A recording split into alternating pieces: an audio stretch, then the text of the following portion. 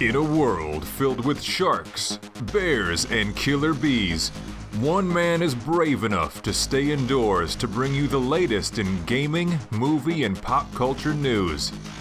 That man is Tom Awesome, and this is the Outside is Overrated podcast.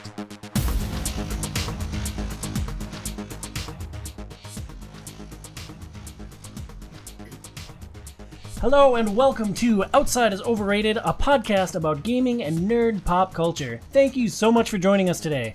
I'm your host, Tom Sidlogic, and today we are going to be discussing my favorite comic book character, Venom. We're going to discuss the new movie, Venom, Let There Be Carnage, and the board game, Marvel Champions with the Venom expansion. It's a card game. Get out. Joining me for the discussion today are Hobbybox, Joe Burns. Heyo. And Don't say my last name. Okay, and Jake. Hi there. Welcome back to the show, guys. Jake, it's been 5 years since you were on the show. Why don't you reintroduce yourself to the audience and tell us a little bit about your personal history with comics and your favorite characters? Oh, yeah, okay. Yeah, so I assume we're around the same age, elder millennials, or we'll just say people born in the 80s, right? So for my comic experience, I actively bought comics with what little allowance money I had in the late 80s, early 90s, or I would ask a parent, to buy it for me, because comics used to be everywhere. They used to be at a gas station. They would be, in the bookstore, etc. Groceries, grocery store. Yeah, and so it was easy to accumulate comics, and I felt like they were in a period of I'm not going to argue the best period for comics, but I feel like they were pretty good in the late 80s, early 90s. And then just on top of that, the bonus of my dad still had a trunk full of hundreds of comics from the 60s and 70s. So we had to see some of those. And we've talked about that on the show a little bit. You are actually going through the process of getting some of these graded and selling some of these classic comics that your dad had. What were some of the high points of his collection?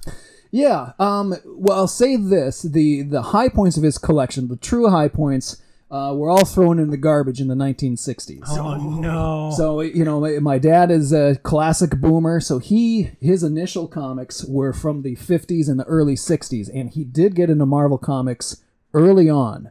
So he doesn't remember because he's not a big comic fan. It was just something he got when he was younger. He may have had some early Marvels. Well, then he went in the Army in 1968, and, he's out of the house, and what do some of the older folks do? They throw away those comic books, They just thought they were disposable junk. So what he had remaining were late 60s and early 70s stuff. So to answer your question, the high points of his collection were the first appearance of Vision from 1968. You were just telling us about that. I didn't realize the personal collection. If he still had that comic and if it was in pristine condition, what would be the value of that comic book? Yeah, that one, fair market value, last time I checked, which was last week, we're looking at $44,000. $44,000 for what at the time was just old junk to be thrown out by your parents when you left the house. 12 cents is what it was. That's insane. Yeah, right. Oh, it's fascinating to have you going through this and sharing tidbits of it with us, because I had no idea I knew that comics could be valuable, but I had no idea how valuable. Coming back to your personal taste, who were some of your favorite characters and what storylines do you remember most from your personal heyday of comics? Oh, sure. Yeah. Well, let's see. I've always been drawn to Captain America, but I think that is mostly due to my dad's old collection, and he had a lot of Captain America, so I got to read some of those. So if we're talking more some of the personal things that I enjoyed, I would say late 80s, early 90s, a lot of kids around my age. Spider-Man and X-Men were really cool. So one of the storylines we will probably maybe touch on today was the Spider-Man Maximum Carnage storyline. Came out in 93. It was a 14-issue run. Spider-Man was so popular that I believe there were 4 different Spider-Man titles at the time, all going. So, it's not like this was a 14-month thing. It was you buy one of them in Amazing Spider-Man, and then 2 weeks later, Web of Spider-Man would give you another issue.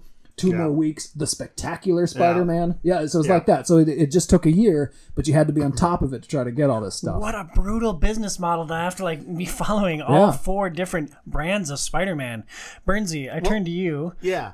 What were your interest in comics, and like, did you have a golden age of comics? So I was into it kind of in the late 90s, early 2000s, and I was really interested in the X-Men. So I'd watched like the X-Men animated comics a lot, and then I started collecting like Uncanny X-Men or X-Men. And sometimes I get like X Factor or some of those. Oh, sure. But like with the X-Men, it got even more complicated than that, because you would have those, like Age of Apocalypse was one of the arcs that I liked. But I remember like the arc Onslaught that happened. I can't remember if it happened before that or after that. But you'd basically have to pick up issues from like 10 different books to keep up with the storyline, because it would be an X Factor. You would get part 4 of this, and then part 5 would be on Uncanny X-Men. Then X-Men would have the next part. And it's just like this web of all of these different things that you have to do that. Yeah. And then Age of Apocalypse, which was probably my favorite arc when I was actively reading. Sure. Yeah. They created their own like comic book series out of all of that. So Age of Apocalypse is basically that what would have happened if Professor Xavier died, and then Magneto turns good and takes over the X-Men as the world kind of gets wiped out by Apocalypse. And so then what's going on is they created Amalgam, I think it was Amalgam Comics, and they had all these other different variables of like superheroes at that time frame. So some of them don't even exist. Some of them are very different than what they were. So Rogue has a slightly different personality. She has a kid in that storyline, right? Yeah, something like that. And she's then, a single mom, Rogue single mom. And then one of the big characters in that like wasn't usually a big character was Mimic. And it is just interesting. There's just all these. It was just this completely different thing. And I think they created 12 different books, and each one had like a 4 issue run over this time frame that was the Age of Apocalypse, until it all got buttoned back together. And a lot of that had to deal with Legion, who I think it was Legion that killed Professor Xavier and then spun everything off or something. I don't know. It was crazy. Everything was just bonkers with that. And we're collecting these in either the early days or even before the internet. How did you stay on top of what was happening with these different storylines, or where you had to go next to get the next part of this story? Oh my gosh. Back then, we had one place in town where you could buy comic books. We had Steve's World, which was like the rental and comic book shop. Yeah. You had to speak to someone personally who was knowledgeable in this kind of stuff. So you either a person who was running a comic book shop, or like a cool older brother or cousin, you know, because otherwise you don't know. I mean, you're a kid and you're just like, you know, you're looking at whatever the issues of Maximum Carnage or Age of Apocalypse, whatever we're talking about, you know, and it's like part 2 of 12 and another issue is part 4 of 12, and you're like, what is going on? Where is the rest of this? Well, and you look at the last panel and it'll like tell you continued in Uncanny X-Men, 287 or whatever it was. Right. And then with like the Age of Apocalypse ones, because it was all this completely different thing, they would have like pages that would be ads at the end that would basically tell you these are the books look for next, and you basically have to piece it together after that. It was just crazy stuff. I enjoy comic books. I love it as an art style. I love it as a way of delivering a narrative. But I am so thankful for graphic novel collections that just pulls all the pieces so you can get the whole story that you want all in one place. It would have blown my mind as a kid. Yeah, and it's a good way to go back to it now. Either that or else one of the like services like what is it? Comixology is one of them. Otherwise, like Marvel Unlimited, I think is the Marvel one, and DC has one also. There's lots of different services now where you can look online at comics. But I don't want to read on a tablet or my computer. Like, I like having a physical book. I agree. Graphic novels are nice. They're a little expensive, and it's a money-making thing for the publishers now, and so they'll try to separate things in as small of a collection as they possibly can. Oh, the trade paperbacks. Yes, they get smaller and smaller. You're still paying $20, but now it's like it only collects 6 issues instead of 20. Exactly. Yeah. They've become less of a deal unless you wait a long time, and then they put out like the omnibus that has like 100 of them together for like $50 or something. I do have a giant $75 I got it for, and that was even a deal. Huge hardcover of all 12 issues of Watchmen. Oh, nice. Yeah, put together. I mean, really, really nice, attractive book. I lent it to Pat. He read half of it, thought it sucked, gave it back to me. So, just, it's not for everyone, but that sucks you in. Some of that, just how it looks so impressive, and you want all that story, and, man, different than when we were kids, and... So different. Well, I am so excited to do this show. Spider-Man and Venom are two of my favorite characters. They have been since my teen years. I really enjoyed the first Venom movie, and I've been looking for an excuse to dive into Marvel Champions since the game came out. Before we launch into our main topics, I want to thank our sponsor, Premier Health. Check out their website at premierhealthmn.com. If you want to support the show, please visit us at patreon.com/OIO. You can support the show for as little as $2 a month. You can also follow us on social. Email the show at overratedpod@gmail.com. Follow me at Tom Sidlogic OIO on Twitter and Instagram. Follow at HobbyBoxBurns on Twitter and twitch.tv/HobbyBoxBurns. And follow the show on Facebook at facebook.com/outside-is-overrated. Jake, is there anywhere on the internet where people can connect with you? No, I'm off the grid, man. Terrific. Our first topic today is Venom, Let There Be Carnage. This movie released on October 1st. Was it actually October 1st? That date moved around so much. It was October 1st. That's where it finally landed. It was originally late September, then it was middle of October, then it was October 1st, yes. right? Yeah. Yep. So trying to plan this show was a tremendous pain for me. Yes, it was. It was directed by Andy Serkis. It is the second film he directed after Mowgli, Legend of the Jungle. So let's stop right here. What are your thoughts? What were your thoughts when you heard that Andy Serkis, the man famous for his acting and for his motion capture and for basically portraying Gollum as a director? This movie, my precious. That was very good. Yeah, when I heard that, I thought wait, I didn't know he was a director, but my thought was, all right, well, he knows how to work with digital characters, and if we got Venom when it's Venom itself, it's all digital, right? Mm-hmm. And then Carnage's all digital. I'm like, well, yeah, he understands the technical side of things, so yeah, sure, let's see what he got. I was very cautiously optimistic about it as well. We will see what my final impressions and takeaway of this film were. The film stars Tom Hardy, Woody Harrelson, and Naomi Harris. It has a Metacritic rating of 67. I'll do a quick plot summary, and then we're going to break down this film. Eddie Brock and Venom aren't getting along. Serial killer Cletus Cassidy grants Brock an exclusive interview to get his career back on track. Cassidy manages to get his hands on a little itty-bitty tiny bit of symbiote. Cassidy breaks out and goes on a quest to find his childhood sweetheart. There is a sweet symbiote fight, and then there is a resolution to the film. And technically, he gets his teeth on a little bit of the symbiote. But yeah, fair. Yeah, fair. Yeah. First off, did I miss any of the key points there? Did I touch on what this film is? I mean, there's more to it, of course, but we don't need to necessarily get into that for people to have an understanding. And given that this podcast will be out on November 1st, 1 month after this is in the theater, I don't want to ruin this film for people that are interested in it.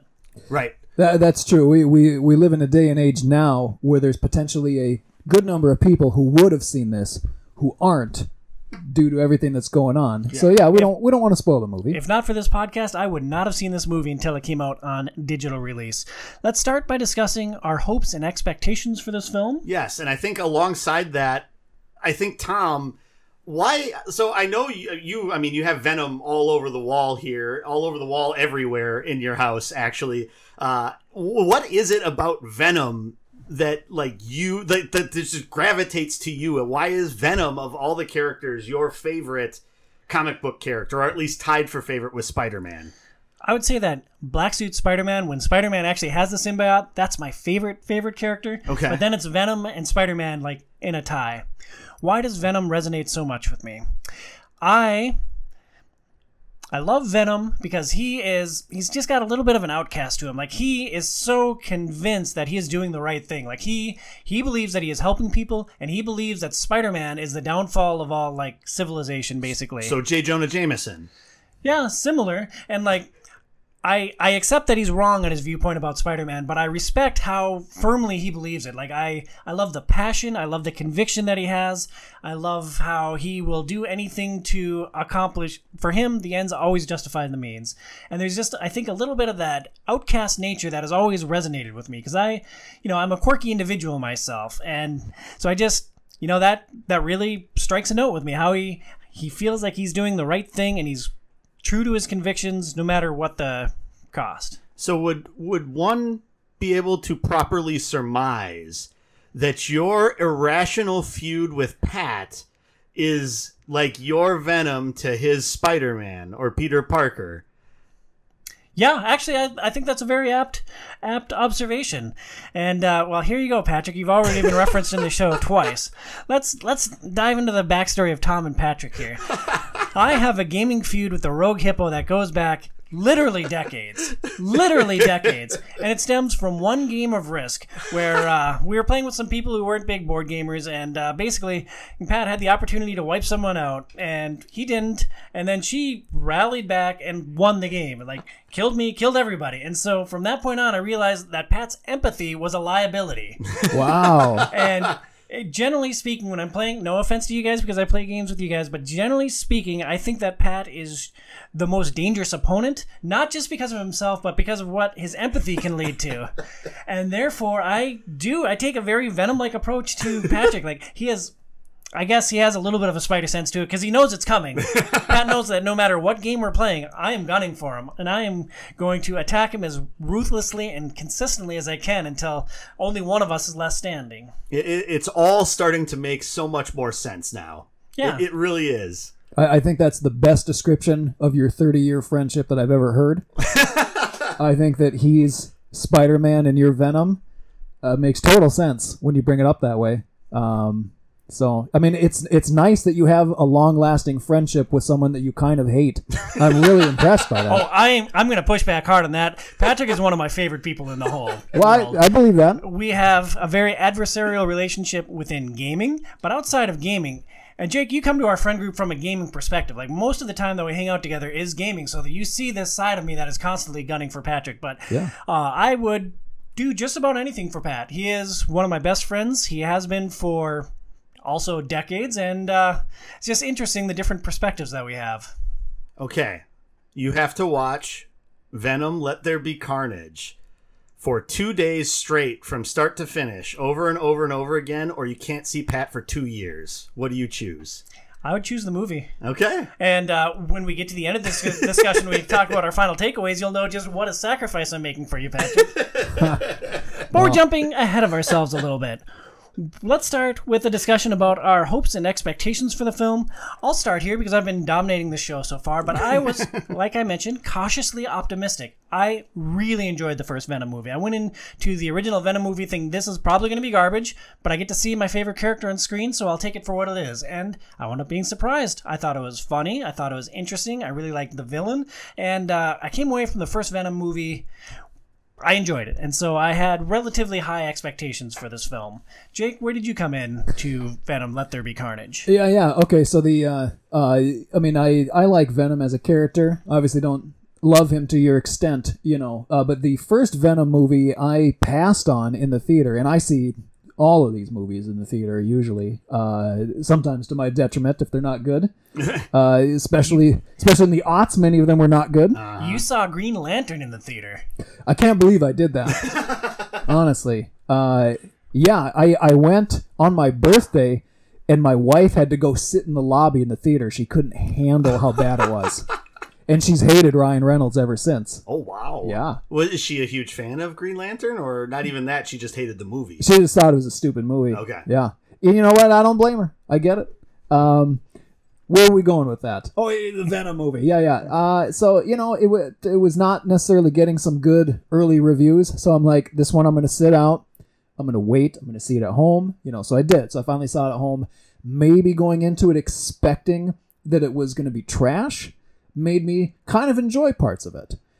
So I don't hate the Tom Hardy Venom movie. I was, or maybe the fact that it wasn't a trash movie made you believe that it wasn't trash. Yeah, right. Yeah, it was pretty good.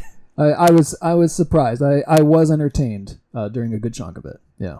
And Burns, what about you? Yeah, so I come to Venom not really knowing much about the character. I've seen him pop up in comics randomly or in games or whatever. Like I've definitely seen him on your walls a lot. But aside from that, I really didn't know much about the character. Like I knew the gist of what the symbiote is and how that works. But I really didn't know much. I never saw Spider-Man 3. For Facebook Live, I just held up my Venom sweatshirt. I'm wearing a Venom t-shirt, and Burns is right. There is an awful lot of Venom on my walls. Yes, there is. And so it's one of those things where I never really knew much about it. And so the most I actually saw about Venom was in the first Venom movie, for better or for worse. Wait, so that was your major introduction? Yes. To the character was the movie? Yes. Okay. And I did enjoy the movie. It was a bit long for my tastes. It seemed like it dragged at a few points, but otherwise, like, I think the ending was interesting, and I liked like the conclusion that kind of everything came to, and not everything's a happy ending and I think that's very fitting for Venom from like what I know of the character and everything with that, and so. I really enjoyed the first movie, so coming into this, I was just like, I hope they do something else that's like that. And knowing that Andy Serkis was directing it, I figured that a lot of the acting with the like green screen stuff was going to be good because that's where he comes from, that's what he knows, and so I was looking forward to it. And then we'll fire right back at you, Burns. How did this film deliver against those expectations? Yeah, I enjoyed it fine. I don't think it was as good as the first movie, but I don't think it was atrocious in any way, shape, or form. I thought it was pretty funny throughout. There's maybe a little bit here or there that it was kind of like, okay, we can move past this now. Maybe we can get on to this next point. I tend to have, and maybe this is getting a little bit more into specifics, I tend to have a little bit love or hate relationship with Woody Harrelson. Okay. But I think he's a good person to play a character named Cletus. And so he grated on me a little bit, but I think it fit what he was supposed to do in the movie. That was maybe like the lowest point for me, but that's a me thing, not necessarily an actual critique of the movie. So is it fair to say that you hate Woody Harrelson with a burning passion? No, I don't hate Woody Harrelson with a passion. There's certain things that he's in I just don't like him in. Zombieland. Yeah, I like him in Zombieland. Zombieland 2. I liked him in Cheers. I haven't seen Zombieland 2. And I liked him in True Detective. I haven't seen all of it, but I saw like the first bits of it. I thought he was a really interesting character in that. But otherwise, when he's playing like kind of like the yokel, and I don't know, he sometimes can just be just a caricature, and it's like the same caricature when he's that caricature. And I don't know that there was a lot more depth with like the Cletus stuff that he actually brought to it. I think actually the writing and just the nature of the Carnage character was enough to kind of carry through his, pun intended, wooden performance. So good pun. Before we dive too deep into the actors' performances, Jake, how well did this film deliver against your lower expectations? I was surprisingly entertained for parts of it. Like we were talking about with the first one, how I didn't have high expectations and somewhat enjoyed it then because of it. You would think then that I'd be like, well, I bet this one's going to be good. But I went into this one also thinking, this is probably not going to be good. So again, with that expectation, I can come away from it. Are we talking about our full thoughts right now? Sure. Are we jumping in? Yeah. Okay. Yeah. Fire away. All right. Well, hey, I don't think it's a good movie. I'll say that. I would agree with you. I don't think it's a good movie. Parts of it, I was like, okay, yeah, that's not too bad. But overall, I mean, yeah. I mean, it's something I think you can skip in the theater. It's hard for me to like dump on Venom, but being honest, this was just not a good film. There were elements of it that I liked. I won't say that it was a dumpster fire, that it was the worst movie, but it might be the most disappointing media about a character that I love that I can think of. I know a lot of people. I preferred Spider-Man 3 to Venom: Let There Be Carnage. Okay. That movie, I acknowledge that it has flaws and it has a lot of shortcomings, but there are elements of it that I like Peter getting the suit, like Peter going crazy. Like everybody bags on Peter dancing with the suit. I thought it was perfect Peter Parker dorkiness. Okay. And like I just touched foots with Jake. Yeah, it was on purpose. This is quite the moment. Yeah. I saw it in both your eyes at the same time too. A lot of passion right here. Coming back to Venom, Let There Be Carnage, it fell flat on so many ways for me. Let's move on to the actors' portrayals. I thought the actors were fine. Joey, you mentioned Woody Harrelson. I thought he did fine as Cletus Cassidy. I thought Tom Hardy was good. I thought Naomi Harris. Nope. Naomi Harris. Naomi Harris. Yeah. I thought she was good as Shriek. All the main actors I thought did fine. I don't know if it was the script or the directing, but outside of a couple of times when I laughed out loud, this film really left me wanting. Do you guys have differing takes on how the key actors performed? I mean, other than the Woody Harrelson stuff that I talked about, I don't think it was a bad performance from him. I think it was just sort of the stereotypical Woody Harrelson. I liked a lot of the performances. I thought Tom Hardy does a great job as Venom. I like him as Eddie Brock and Venom. And how he does that, I think is really good, and how they portray that, and how they've evolved a little bit as to how that's portrayed in this movie more. This is maybe where the movie failed me in the worst way, was the portrayal of Eddie Brock. Eddie Brock has had, from my experience with Venom in the comics, he's had some tough luck in his life, and he blames Spider-Man for basically ruining his life. But he's not a sad sack that's just wandering around like eating turd sandwich after turd sandwich, like this movie portrays it for That happened? half the film. I don't remember that. He's just taking it on the chin again and again and again. It's like, oh, woe is me, Eddie Brock. And I'm like, no, the Eddie Brock that I know, the Eddie Brock that I believe in would be out there beating some ass, like just crushing some thugs in the San Francisco streets. Like, he was just... I like Tom Hardy's portrayal, but I didn't think that Eddie Brock was written particularly well. Yeah, if we're talking about things that we don't think were good with the movie, I would say the writing would be number one. I think the principal cast are all capable actors. I think the directing, I mean, it was loud. It was busy. There's a lot of stuff going on. The just CG effects all over the place. But I mean, we're all used to movies like that now. Yeah, so that was all fine. I think it was I think the writing was a little weak in spots, and that was probably both in the overall story and then in how the characters were written. And where you're coming from, Tom, it sounds like you're getting at a feeling that Eddie Brock himself was not written satisfactory, like not written in the way that he is in the comics. Is that kind of right? Yeah, that is absolutely right. Like, they made jokes about Venom wanting to be called the Lethal Protector, and it's like, oh, there's a funny callback to the 90s, but like, that's the persona that I want out of Eddie Brock and Venom. Like, I want them to be out fighting crime, to be the anti-hero, to have their conviction that they are helping people. Yeah. Whether it's twisted and slightly off base or not, like, I think that was what was lacking, was Eddie's lack of belief in himself and his bond with the symbiote as Venom. Yeah, and I wonder if part of that is because they wanted to have that complication in there that they had to try to overcome as the movie went on. And I maybe they felt like they needed that, and that in the first movie, because it's true, they really weren't to that level yet. Like, his relationship with the symbiote, like, never really got to the point where they're like, yes, we should be doing this in tandem. We should be working more, like, in concert together.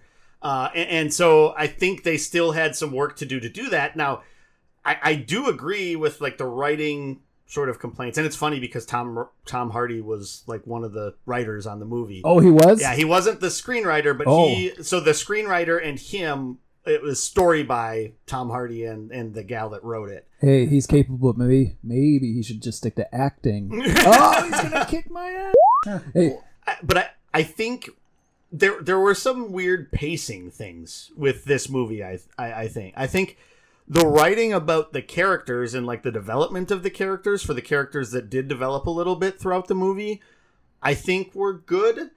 But there's just some weird stuff where it's like, oh, okay, this is happening now. Now we're here and this is happening. The bad guys are off doing these random things, and now, well, here we go. And so I think there was some stuff there where, like, the connectiveness of beat to beat to beat was maybe a little disjointed, and maybe there needed to be some more smoothening between some of that, or at least a little bit better job of making it make more sense as to why things were going in the directions they were going.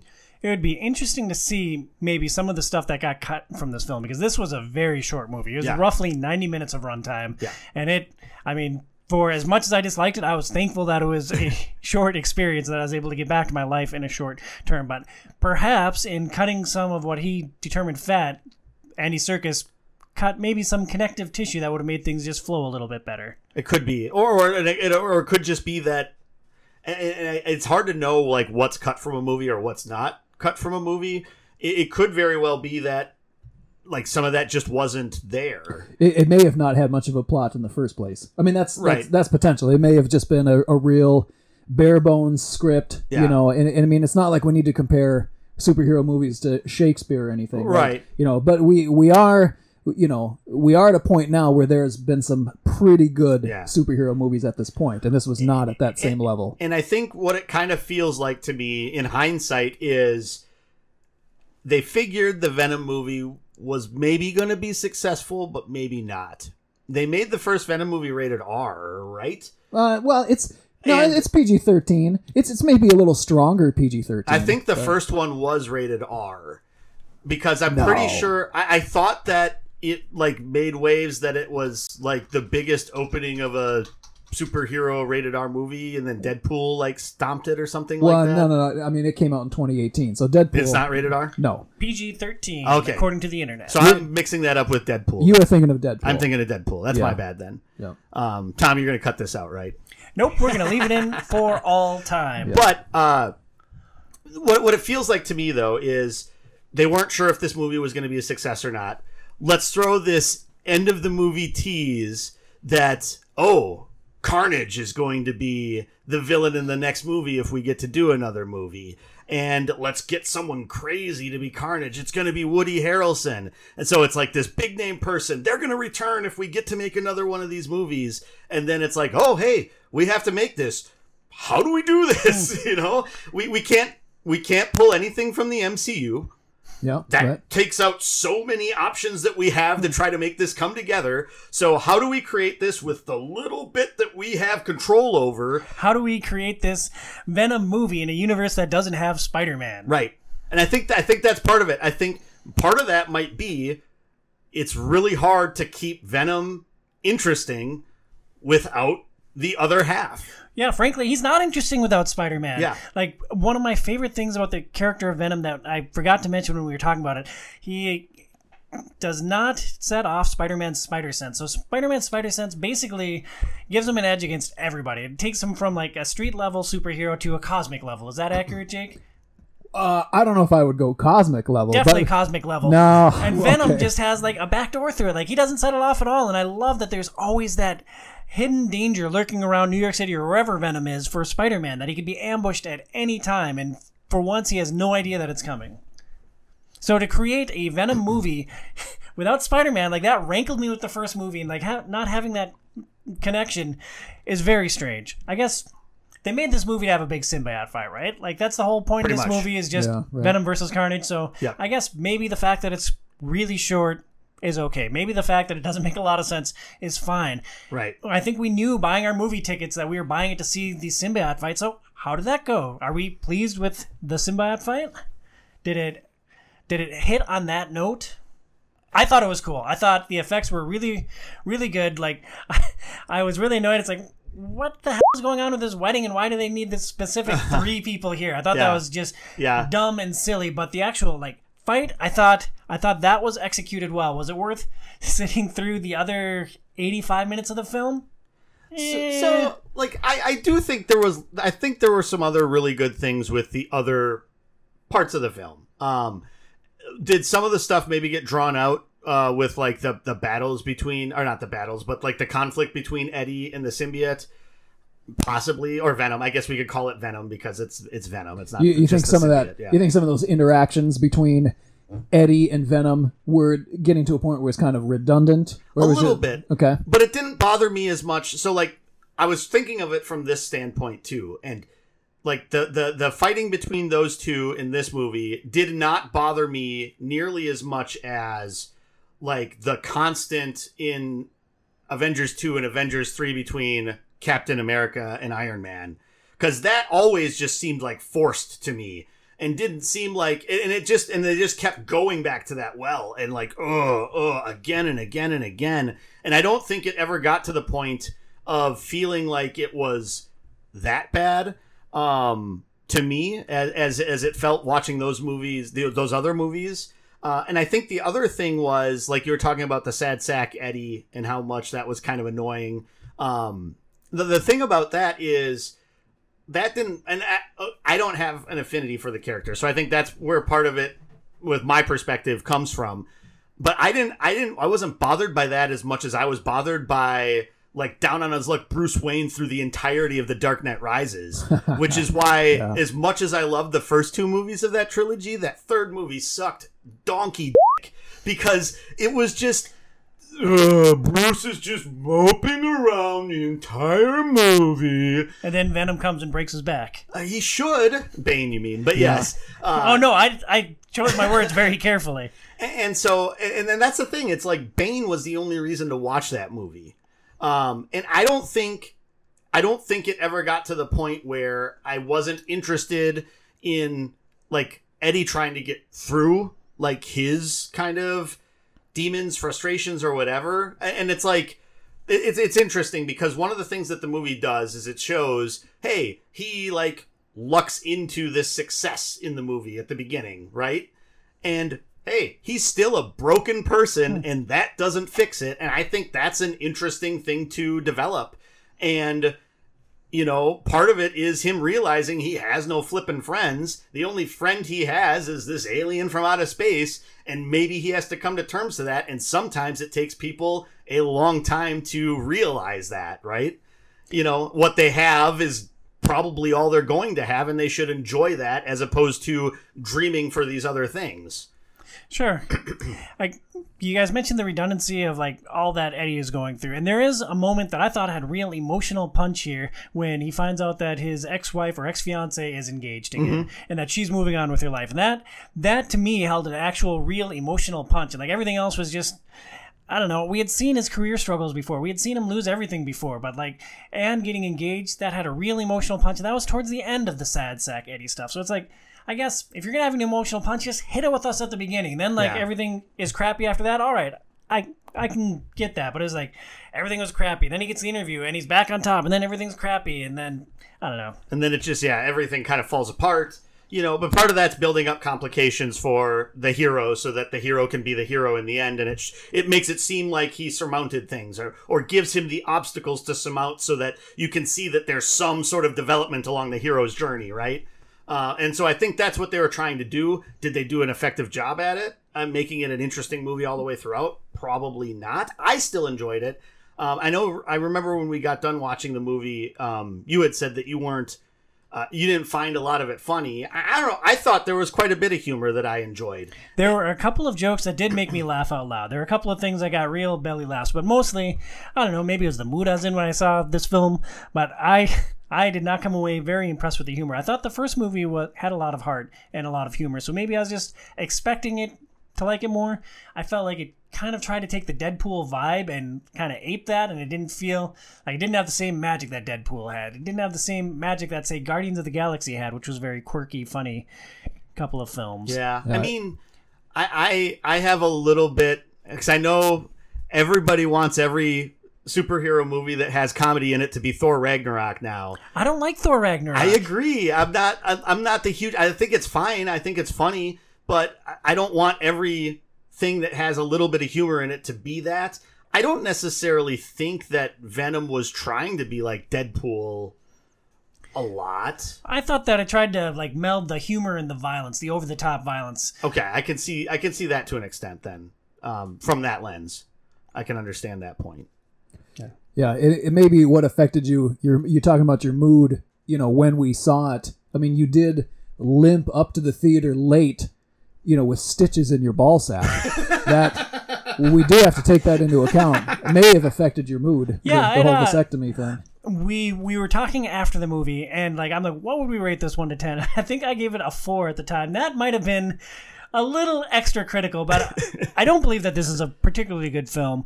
Before we move off of Venom, was there anything else that this film did particularly well? I like the symbiote fight. I thought that was done particularly well. Did any other aspect of this film stand out to you guys? I mean, this sounds inconsequential, but I admired Woody Harrelson's bad hair throughout it.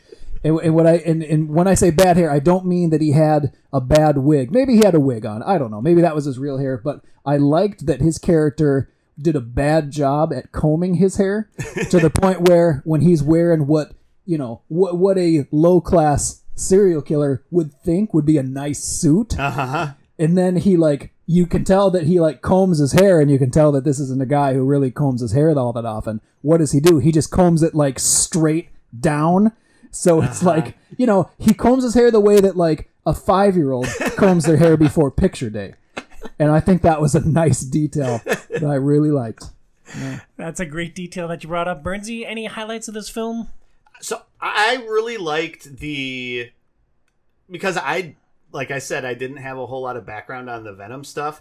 I really liked the whole, all the Venom when, Venom was Venom and doing the stuff with the tire, and I just found a lot of that interesting, and kind of the development of Venom, trying to understand what Earth was and looking for acceptance to some extent, right? That probably was very cheesy to someone who's a Venom fan. I hated with a burning passion when he went to the rave. That was a low point of the film for me. Well, hold on. Okay, hold on. No, this is legit. So in this movie, you hated where Venom goes to a rave, but in Spider-Man 3, when Peter Parker goes to a club, you love that. I do. I thought that, God, what was his name? Tobey Maguire. I thought he did such a wonderful job of capturing Peter Parker's, the dorky side of Peter Parker. Okay. And, specifically when, he's doing the hump dance in front of the club, it just...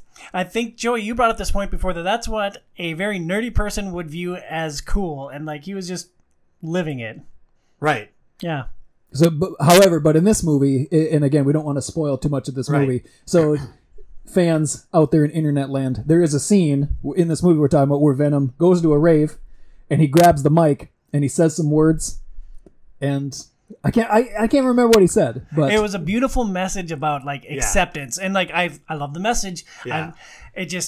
That's not a message that I need from my violent anti-hero. Yeah. And that's not necessarily the parts that I like. I like the having the tire and the chickens and all that stuff. I think that stuff is really funny, and the whole you can't eat human brains, you got to live off of this, and the chickens don't have brains, and that was pretty good. And so it's I think. I like that back and forth and a lot of those things. I also do like right away in the beginning, there's some bits where, Eddie is having conversations with it and then trying to pass off what he's saying as whatever he's doing. I find that enjoyable too. Jake, did that bother you at all? Because for me, a lot of those conversations would happen internally because he and the symbiote can talk without actually saying words. They just share a brain basically. They can communicate telepathically. Wow, that was a challenging word for me to spit out right there. Yeah. That rankled me. It led to a couple of funny situations, and they went to that well a couple of times. Jake, did it bother you at all? Because it bothered me a little bit that he didn't have an internal monologue or internal dialogue. I see what they're going for. I think this is not the right tone of movie for a character to have internal narration. I think that would work if, pretend this movie and the previous one didn't exist, and if it was a darker, grittier thing where Eddie Brock, with way less humor, then I think a internal monologue would work. But I think that would be out of place. I also think what they were trying to do was using him talking to him out loud instead of in his head. They were trying to use that as showing just sort of in general, the mental instability that this Eddie Brock has. Because he's even before he has the symbiote in the first movie, he's really fidgety and everything like that, and he has like the tics and things. And so this is just taking that to another level of playing into that aspect of this version of Eddie Brock. And so I think that's what they were trying to go for. I don't know to what extent that is going to benefit them down the line too. And maybe, if they're more as one now, some of that starts to happen more often too. It's hard to tell. Well, I think internal dialogues are hard to pull off. Internal monologues are hard to pull off. Jake, while we have you here on the mic, let me completely pivot here.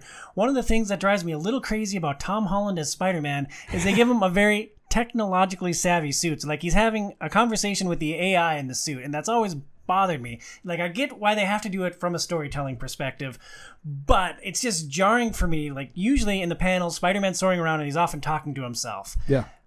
In a movie, like, he has to talk to somebody, so they had him talk to the suit. What did you think about that? That's a good point. I think that is a prime example of something you can do on screen versus something you can do on the page. Whether it's a book or whether it's a comic, you can have all that internal monologue, and that is really tough to pull off on a TV or movie. Some movies do it, but it's got to be done really well. It's got to have a specific tone for people to buy the internal monologue. It wouldn't really work. So I see what they're doing with him talking to a computer. I mean, I think it's kind of dumb that he's talking to a computer all the time. I do. It gives him kind of an Iron Man feel, doesn't it? Like, I could see Tony Stark having those conversations, but it always just felt off to me to have Peter Parker talking to his suit. Oh yeah, I think you're talking way beyond story. You're talking business model MCU stuff, where it's like, now that Robert Downey Jr. is gone, Tom Holland's basically the face of the MCU, right? So yeah, he's the new Iron Man. He's Spider-Man. He's not supposed to be Iron Man, but I think you're right. He's like, that's what they're doing. Supposedly the next Spider-Man movie, from what people are saying, is it. What? For Tom Holland as Spider-Man. No way. I had heard. I don't think so. I heard he had more movies, but I've heard like other reports that like something that's going to happen in the movie is going to change that. Well, that's interesting, because I had heard when he had signed on to be in Civil War, right? Which 2016, that was his first MCU appearance. What I had read, and maybe things have changed, is that when Marvel signed him up for this, they're like, great, you're 20 years old, get ready to be Spider-Man for the next 10 years, at least.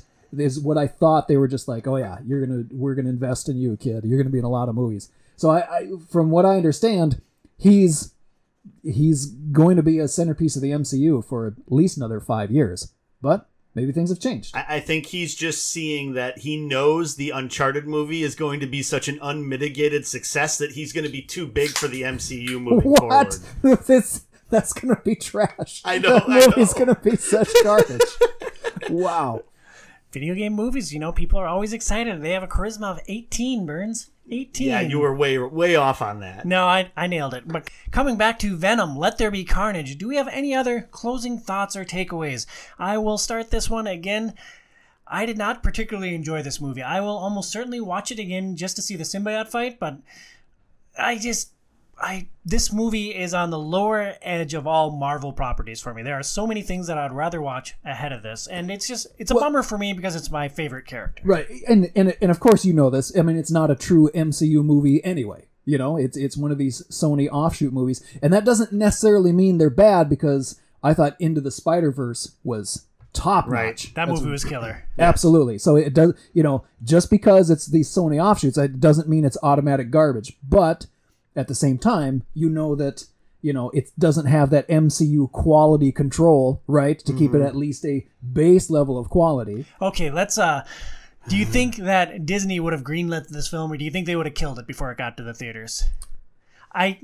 Go ahead. I don't know. I mean, it's hard for me to know, because I don't know, we don't know what's going to happen with, say, Deadpool. We don't know, right. So I have no idea on that. I mean, I think they would have killed this film. I think maybe they would have redone it, gone completely back to the drawing board, and maybe it still came out, but it would not have released in this state. I would agree with that. I would agree if this was a Disney official MCU movie, it would not exist the way it does. Neither would the previous one. I mean, it would be very, very different. But Though, if it was a Disney MCU movie, it probably would have had triple, quadruple the budget. I think that's another thing, too, is they probably did not have anywhere near the amount of money that they pumped into any of the Spider-Man movies. And so the movie was probably made a lot cheaper. A lot of that money is going into the CG. That's why you have such a small cast, because you can't really put too many other people into this thing. And so I think some of those constraints maybe held them back on that a little bit, too. I don't know if money was the constraint here, because the effects look good, things look good. They had some Sony big does actors. Sony's got a lot of money. They had deep pockets. I think it was a writing issue. And It's a writing issue. But part of that also is the amount of people you're putting in to write on the project. When you have one writer, plus then Tom Hardy, I mean, like, if this was a Disney movie, like, they don't have one writer and Robert Downey Jr. writing any of the Iron Man movies. They have the person who's in control of all of it, handpicking like 5 people, working probably in a writer's room to put this all together. And so I think that's the other thing is Disney would not have put out this movie. I think that's 100% the right take. I don't necessarily think that means that this movie isn't worth watching. I think it's still an enjoyable movie. Like when we talked after we saw it, I gave it a 7. I enjoyed it. It was fun. But then again, like I said, I'm not coming at it from this being my favorite movie or my favorite character. And so I think that changes it a little bit. But it was nowhere near the abomination of my least favorite comic book movie, which is X-Men 3. That's a bad one. Yeah. Because that took the characters that I loved, ripped the comic book pages straight from my hands, bent me over, tore my pants down, and wiped my own arse with those comic books, because it took everything about those characters and ripped them to shreds. And like everything they built up in X-Men 1 and X-Men 2, they completely just crapped on in that movie. And it's like, we're going to kill off characters because we can kill off characters. And we're going to get Jean Grey to do stuff that Jean Grey wouldn't do the way we've built her up. And it was such a bad movie. So the reason why I brought this up is because Jim brought it up the other day, because we went to see that. And he remembers still to this day how much I was ranting after seeing that movie about how much I hated that movie. And so I don't think this is anywhere near as bad as like that movie was. But then again, maybe for you, because you like Venom, comes from that stance a little bit more. I was very disappointed in this movie, but I am nowhere near that neighborhood. Like, I could watch this again if it was on TV. Like, I probably wouldn't watch it over playing video games, but I could. Like, I wouldn't smash my TV into 1,000 pieces if it came on. I mean, I wouldn't smash my TV into 1,000 pieces if X-Men 3 came on, but I would sprint out of the room as fast as possible and make sure I was away for 2 or 3 hours so that the suckiness could clear out of the room. Yeah, tell us how you really feel. Yeah, I hate that movie with a fiery passion. Sorry. What if the whole rest of your apartment was on fire and only your bedroom was immune to the fire, and the only way to stay in your room was to watch X-Men 3 until the rest of the fire burned down over 24 hours? I'd jump out the window. Earth is on fire too. It is just your room is the last Everything sanctuary. is lava. Everything is lava. I shoved the TV with X-Men 3 into the lava. All right, that checks out. Yeah. Jake, your closing thoughts on Venom, Let There Be Carnage. Well, my closing thoughts are actually kind of go along with I think how interesting it is with the three of us, you know, and I think your take as a Venom fan, my key takeaway is how our different opinions of it actually is just you as, you know, someone who loved Venom as a kid and your disappointment in it, and then we have Joey, you know, who really didn't care, or I mean, it's not like you actively hated Venom. You're just not a fan. And then you're like, yeah, this is 7, you know. And then I'm kind of in the middle, you know. Yeah, I like Venom. You know, he's not one of my favorites. I don't dislike him though. I expected this movie to be trash. You know, it mostly was, especially in the writing department. You know, but I was entertained, you know, for an hour and a half or whatever. I will never see it again. I mean, but it's not like I hate it. I'm just like done with that. That was disposable. You know, in the gullet, down through the intestines, large and small, out the anus. I'm good. I don't need to see that movie again. You pushed venom out your anus. Yes. Yeah. He would actually appreciate that, I would think. Yeah. They? Yeah. Is Venom a they? I don't know, but I go back to the metaphor now that you are Venom and Pat is Spider-Man. Moving on from Hey, Venom, lovers Let out There Be there, Carnage, grab your we are going to D20s do a because it's charisma time check. for Tom Awesome's charisma check. Let's get it on. Let's get it on.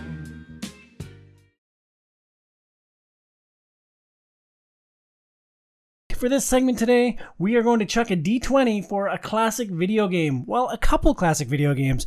Separation Anxiety, Maximum Carnage, and what was that other terrible thing we put into the Sega Genesis right before we recorded? That was Spider-Man and the X-Men, Arcade's Revenge. Yeah, and that one. So, Jake, the way this segment works is charisma check. We're going to assign a value of 0 to 20 on the charisma that this thing has. In this case, the thing being the Spider-Man Sega Genesis, well, for me, Sega Genesis, for most of the population, Super Nintendo games. Burns, you want to start or do you want me to start here? I can start. So I thought I had played Maximum Carnage, but I was wrong in that I had previously played Arcade's Revenge. And so when I started playing Maximum Carnage and Separation Anxiety, I was like, this is completely different than I remember. I thought there was like a carnival tent, and you're like, oh no, that's Arcade's Revenge. And I was like, oh, okay. Yeah. Maybe a little context on these games too, right? So they came out for the Sega Genesis. I believe they all came out for the Super NES as well. Yep. And Maximum Carnage is a side-scrolling beat-em-up style game. It is directly based off of the Maximum Carnage comic storyline that came out in 93 that we talked a bit about, right? Separation Anxiety was the follow-up title. That one came out in November 1995. These games were created by Software Creations. These guys pumped out 49 games in 13 years. 49 games in 13 years. Both Maximum Carnage and Separation Anxiety are they're both beat-em-ups. Maximum Carnage is a single-player experience. Separation Anxiety adds a second player to make it co-op, where you get to play as either Spider-Man or Venom, and Separation Anxiety loosely follows the events of Venom Lethal Protector. Got it. Yeah, and then just to let people know that Spider-Man and the X-Men Arcade's Revenge, that is a side-scrolling platformer. So that's not a beat-em-up. That's more about, your Marios, your Mega Mans, your it's a lot Ninja more like guys. Mega Man. Yeah, you're shooting things and You run and you jump. collect the things. You collect the things. You get through the stage. Try et not to cetera. drown as Storm and get eaten by a squid. Yeah, we'll get to that. But We're there. That game's awful. Burnsy, assign a numerical value 0 to 20 on the charisma of these games as they stand today. Yeah, I thought I had some pretty fond memories of Arcade's Revenge once I realized that was the game that I had played. This is like a 3. This is a flub. This is one of those things where if you rolled this die and you're trying to convince someone to do something for you, like persuade them in an RPG, you're that close to them, like actually just socking you back. And this is interesting because you're a person who appreciates old games and appreciates the video game history. I came in higher than you on this one. Yeah. I gave it an 8 because I believe that old games are rubbish and that there is no reason to spend any time playing these games when you could be playing like Spider-Man on the PlayStation 4 or 5. But there is a charm to these games. The artwork is really good, and it's there's a little bit of history there that still has some nostalgia for me. So I came in at an 8 out of 20. Jake, are we crazy? Do you still have a love and affinity for these games? What numerical value, 0 to 20, would you assign as charisma for these Spider-Man and or Venom classic console games? well, I want to ask. So the value, do I assign it to him having played them or not having played them yet? Is it like, how do I feel? The excitement of like, yeah, let's try these again, or is it the excitement 45 minutes later after we spent whatever 10 minutes with them on? What do we do? What do we assign them? The first one. First one? Okay, well, listen, a little bit about me, and people who know me, who may be listening, know this too. I love retro games. I am, when I say off the grid, I'm not really off the grid, but there are things about me that are. My newest video game that I own is the first Call of Duty Black Ops that came out in 2010 for the Xbox 360. So I'm a little off the grid. So I am in the realm of video games. I am exclusively retro at this point. I have a 4-player stand-up upright arcade cabinet in my house, which is dedicated just to old arcade games from the late 70s through the mid 90s. I have an extensive collection of console games. So yeah, I am going to be down for this sort of thing. Now, having said that, these are not good games. Okay? Listen, I am the kind of person who will fire up a Sega Genesis and play, say, Streets of Rage or Golden Axe. I will play that. That stuff is gold for me. These two games, yeah, I was impressed. I'm like, the art style's not bad. Wow, these are not good games, though. Wow. They're the second stage in Maximum Carnage has you climbing up a skyscraper while Shriek is firing lightning bolts at you, and you have to time your swings across a chasm, otherwise you get knocked back down to the beginning. And it was one of the most frustrating things I've done in gaming in, ever. Well, you don't play a lot of retro games, so it just brings it back where it's like, yeah, this is what retro games did. It's like, hey, okay, so first level, you're beaten up. Now we're going to throw this at you. Second level, it's all about trying to swing to the top of this building while you're getting randomly shot. And it just so happens that since these games aren't good, the controls aren't tight. So it's just a, smash your controller experience, which, from people who know retro games, that's part of the experience. That's true. You run into that all the time. You run into that stuff all the time. Yeah, so they're not good. However, the art style, again, was impressive. I was impressed that a Sega Genesis was able to replicate panels from the actual Maximum Carnage storyline for the cutscenes in between so accurately. I was blown away. I forgot about that as a kid, and then just seeing that again, I'm like, wow, that's like panel for panel on a 16-bit machine. That was impressive. Gameplay, not good. And then as for Spider-Man and the X-Men Arcade's Revenge. Oh my god, what a horrible experience. in the realm of side-scrolling platformers where you have, who knows, Super Mario 3 at the top, Ninja Gaiden 2, a Castlevania that you don't hate, near the top, right? When we're talking side-scrolling platformers and how many good ones and how many hundreds of them there are, man, this game is near the bottom. Yeah. Yikes.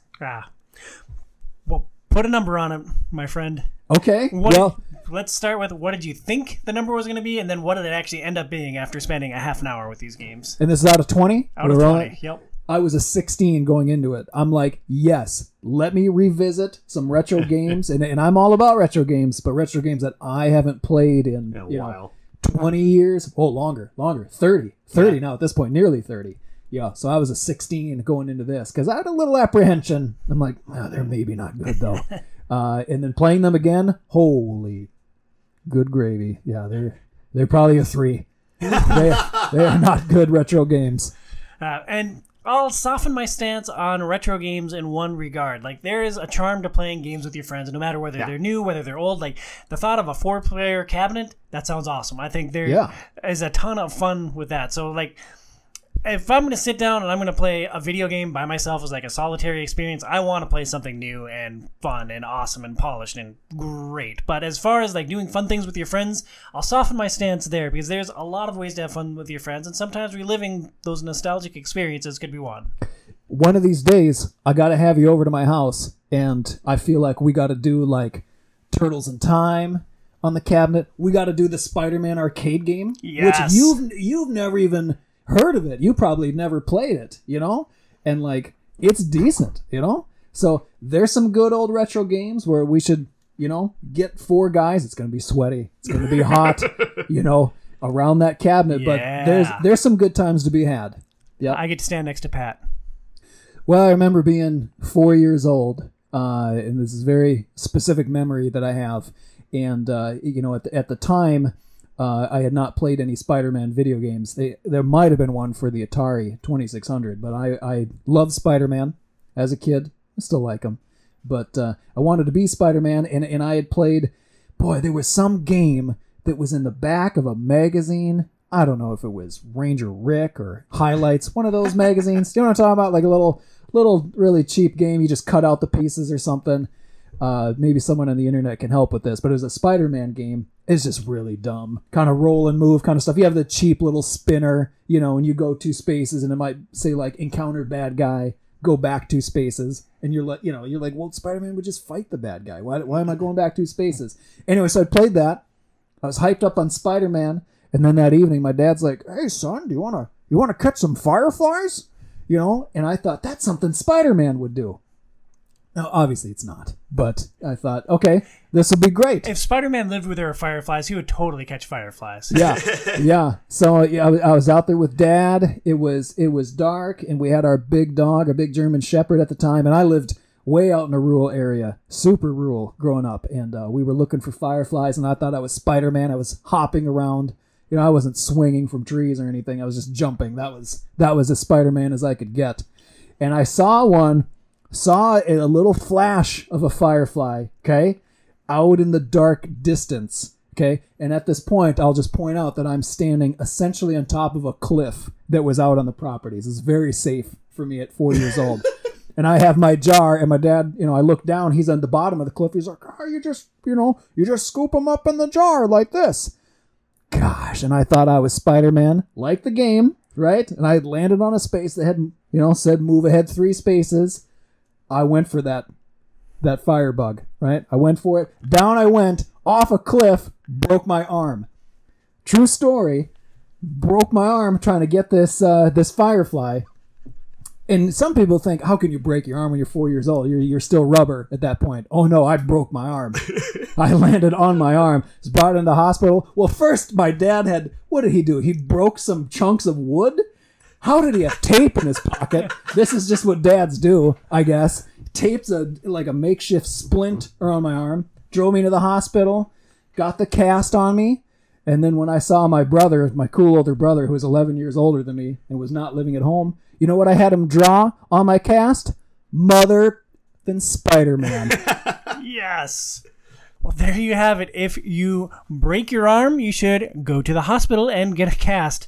For other injuries, you can check out Premier Health. They have solutions for back pain, neck pain, car accident, and Spider-Man injuries that don't involve broken bones. We suggest seeing Dr. Camille in Golden Valley, Minnesota. Learn more at premierhealthmn.com. That's premierhealthmn.com. We're going to keep the Spider-Man and Venom talk going. We are moving into our final topic today, Marvel Champions, the living card game by Fantasy Flight Games. This was released in, I didn't write it down in my notes. Jake, I don't suppose you know it off the top of your head. 2019? 2018? 2019. 2019. Nice work, Burns. This game was designed by Michael Boggs, Nate French, and Caleb Grace. Burns, I'll start with you. Are you familiar with any of their other work? It's primarily living card game stuff. I believe that both Nate and Caleb work on the Arkham Horror living card game. I haven't played that one. The only one that I've actually played is the Legend of the Five Rings, and I played the intro game for that. That's the only LCG I've actually ever played.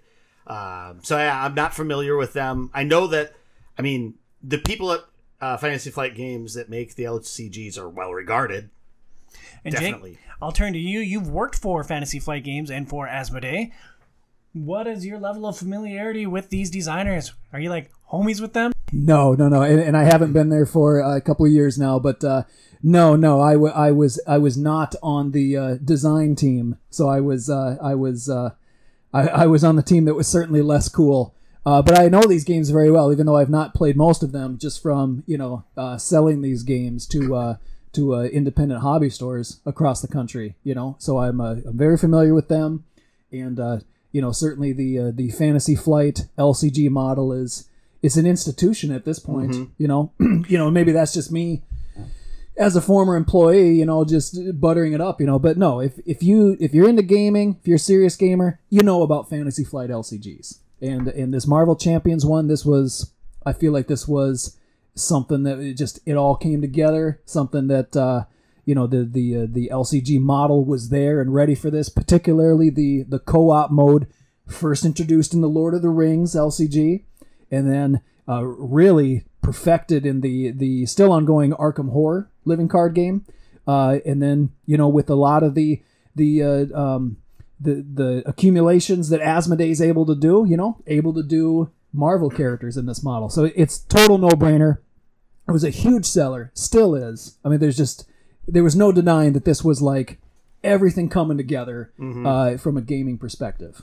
And let's set this game up. In Marvel Champions, you and your friends will take the role of iconic Marvel characters. The base game comes with Spider-Man, Black Panther, Captain Marvel, Iron Man? She-Hulk, and Iron Man. Thank you, guys. So you take the role of one of these iconic heroes. You have your own deck of cards. There is going to be a villain in play. We played against the Rhino until we beat him, which took the better part of 2 days. And each villain will also be trying to accomplish a certain scheme. And each turn, they're going to be adding some tokens to that scheme. And if it gets to a certain threshold, you lose. So, for instance, the scenario we played until we beat it, and the only scenario we ended up playing was the Rhino, and he was trying to rob a bank, correct? He was breaking in to get something. I don't know if he was stealing science secrets or just rob a bank. I don't know. It's left very vague. Yeah, he's breaking in somewhere. Sure. So the Rhino's trying to break into somewhere. You draw a hand of cards. On your turn, you're alternating between either the superhero, either as Spider-Man, or you can flip over to be his alter ego, Peter Parker, to heal yourself. Each turn, you'll be playing a series of cards from your hand, because if you played hands from your card, that would be ridiculous. Each card has a certain resource cost in the top left corner, and the way you pay that is by basically discarding cards, because each card also has a resource generator down in the bottom left corner. So you're playing different cards, which can be items, they can be allies, they can be locations, and each has different game effects to try to help you overcome the obstacles. Each player will take their turn in order, so all the heroes get to act, and then the villain will come and do their villain things. They'll attack the heroes, they'll work on their main scheme, they'll summon minions to help them battle the heroes. And I think that is the core gameplay loop. You either the villain will wipe out all the heroes or accomplish their mission, or you knock the villain down to 0 health before they accomplish their big bad thing. Did I miss any of the key points? One of the other things that can happen is you run into, each character has an obligation that you can run into, and what that's going to bring in is it's going to bring in your arch nemesis. The one person that you're always fighting against will come into the fray sometimes too, and you have to then fight them. And so for for Venom, it was the symbiote. I can't remember what the name of the thing was. It was Enraged Symbiotes. We can use Spider-Man as the example here. For Spider-Man, his arch nemesis is the Vulture. So as you're playing through the game, the villain will occasionally trigger an ability that makes you put your arch nemesis into play. And then they have a side scheme, which is an additional bad thing, which has negative game effects for the players that can be put into play, as well as specific minions tied to the Vulture, specific actions that the Vulture can do. Before we dive into our impressions of this game, let's talk about living card games as a general gaming model. How familiar are we with the living card game model? For me, I have played the Lord of the Rings game. That is basically the only living card game that I've really invested in. Joey, I think you've played Legends of the Five Rings. Yeah, just once. We just played the intro game for that, and it's a 2-player game. I don't know if I'll play it more. I bought it because it was dirt cheap on like the holiday sale or something, and I'm really interested in like ancient Japan, and so that it had an aesthetic that I liked, and so that's why I jumped into it. I've always been interested in playing an LCG. It's been one of those things where if I'm getting together with people, though, tend to gravitate towards playing like a bigger board game or playing like some of my other friends that I get together with. If we play like a card game, we'll usually play Magic, like do a Magic draft. So I haven't done a lot or devoted a lot of time to LCGs. Right, and we should clarify too with the LCGs that there are co-op ones and competitive ones. You know, this one happens to be a co-op one. People are playing on the same side against the game, but like the example you used, Legend of the Five Rings is mostly a competitive, one-on-one card game. Very famous LCG that is unfortunately no longer made is Android Netrunner. Yep. That was a competitive game. So there's a bit of both in the LCG sphere. And Jake, what one of those models do you prefer? Do you prefer a more cooperative experience, or do you like going directly up against somebody? Oh man, I would say in general, when we're talking games, I am in general a direct conflict sort of person. However, having said that, I think for this particular game, I think it makes sense to be a co-op game. I really do. There have been games, not Fantasy Flight, not LCG games that has existed in the past where people are, picking a superhero and then they fight against each other directly. Mm-hmm. And then of course there's a whole, decades long career of like hero clicks, Yeah, right? yeah. Where you the tabletop miniatures game where you form a thing of heroes.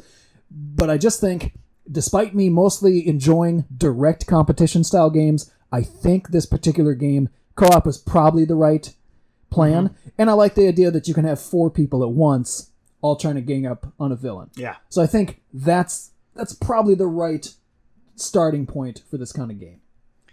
And thinking about it from that vantage point, a lot of times with cooperative games, I think that Joey and I are both aligned that we like to bring new players into cooperative games because it's a nice way to onboard them. You can teach them the rules.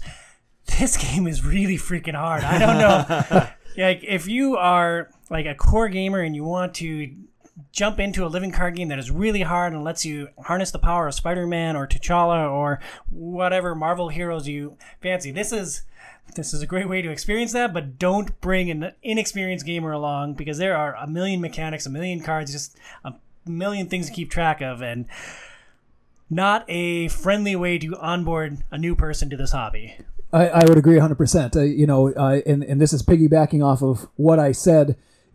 I said this is a good model, a good starting point for this. Where, obviously we all know last, nearly 15 years at this point, Marvel is hot, probably hotter than Star Wars. Marvel is perhaps the number one IP, right, in the world, potentially. At this point, yeah. So yeah, people, you can see people who are into, even if it's just the movies and nothing else, would want to play this game, and then they find out, oh, it's 4-player co-op, and they may have a buddy, who's like one of us, who's a core gamer, and they're like, yeah, I'll play this. Oh, I get to be Spider-Man? Yeah, and we all gang up together against this villain? That's awesome. And we can 4 of us at once? Mm-hmm. So it seems like, this is the perfect, entry-level core game co-op experience. But it's hard as, well, you don't want me to swear, right? It's hard as okay? It is hard, and maybe we can dive more into the difficulty a little bit. Let's start by talking about how well this game leverages the Marvel license. You get to be Spider-Man, which is something that I always enjoy, and I enjoy in every medium. How well does this game nail being these different heroes? Jake, do you want to start us on this one? Oh, well, there are things about this game that I do admire. Yep. So, I like that you get the heroes. I like that, you're supposed to have a unique deck that's unique for each hero that you play in a different way. So that's good. And I like that each hero has their hero form and then their alter ego form, right? And so, like Joey had mentioned, the quote obligation comes up every now and then, which is a problem that your non-superhero part is to come with. So just as example, you can be kicking butt as Spider-Man, but then you may draw the card where like, oh shit, man, the rent is due. Because Peter Parker, he's just a guy trying to pay rent in New York City. How does he do it being a part-time photographer? What the hell? So, the rent comes due. So then he's like, peace, guys. I got to go be Peter Parker and pay the rent. So that is cool. I do enjoy that part of the game. I think it's thematically strong. Very much so. And I think the art is fantastic, and it feels like the comics, and it does a really good job of representing the version of that character that they're presenting within there. And I like the artwork of everything is really well done. So I think that does a really good job of capturing the Marvel license specifically Marvel Comics. It's not tied into the movies or anything like that, which is fine by me. I'd rather have it go that way than try to tie into that stuff. It's funny. I think they do a good job of each character that I played a little bit differently. Some of them had more abilities that you could do in alter ego form than others, and those abilities would have different benefits, which I thought was really interesting. They're really themed by the characters, which I thought was cool. Can you give us a specific example of one that stood out for you? Yeah, so for instance, basically because I played as Venom, when you're Venom, you're doing Venom stuff, but then when you're Flash Thompson, there you go. Sorry, before we go any further, some people might be thinking, wait, Flash Thompson, Venom? Explain that really briefly. So this is the Flash Thompson Venom. This is the first time I've ever seen Flash Thompson Venom. So Yeah, I think Flash got the symbiote in about 2010. It's a relatively recent series of comics that I really enjoy, but it's not Eddie Brock. It's not the Scorpion who had the symbiote for a long time. It's Flash Thompson. And this Venom has guns, right? This Venom very much has guns, and he all guns. basically the government bonded the symbiote with Eddie Brock because Eddie was a war hero and he's like mortally wounded, and so they gave him the symbiote to help save his life, and then they used You him mean as Flash Thompson? Yeah. Flash Thompson. Yeah, sorry. him. Did I say Eddie You Brock? said He's Eddie Brock. Oh my good lord. This is going to be a terrific show. Anyways, Flash gets the symbiote. Flash is a war hero. Flash gets the symbiote, and then they start using him as a covert agent, and they send him in for these like impossible missions, kind of like a Suicide Squad thing, and if he starts to lose control, well, there's a kill switch in his head, so they're just going to... I see. So the Flash Thompson version of Venom is more of a military secret mission. It would kind be of thing. like the Punisher crossed with Black Widow. It's like Interesting. very, I mean, well, maybe just the Punisher because he does covert ops. Yeah, right. It's very right. Punisher, like he uses a lot of guns and kills a lot of dudes. Right. And one more thing of context. Some people may be listening to this thinking like, okay, wait, so it's not Eddie Brock, but this Venom's name is Flash Thompson? And you're thinking, what is he like? Is he an old space hero like Buck Rogers or Flash Gordon? Well, here's who Flash Thompson is. He's from Spider-Man comics going all the way back to the 60s. In the 60s originally, Spider-Man was, Peter Parker was a high school student. Flash Thompson was the jock who always teased Peter Parker. So that's who Flash Thompson is. And he's been immortalized in the first Tobey Maguire movie.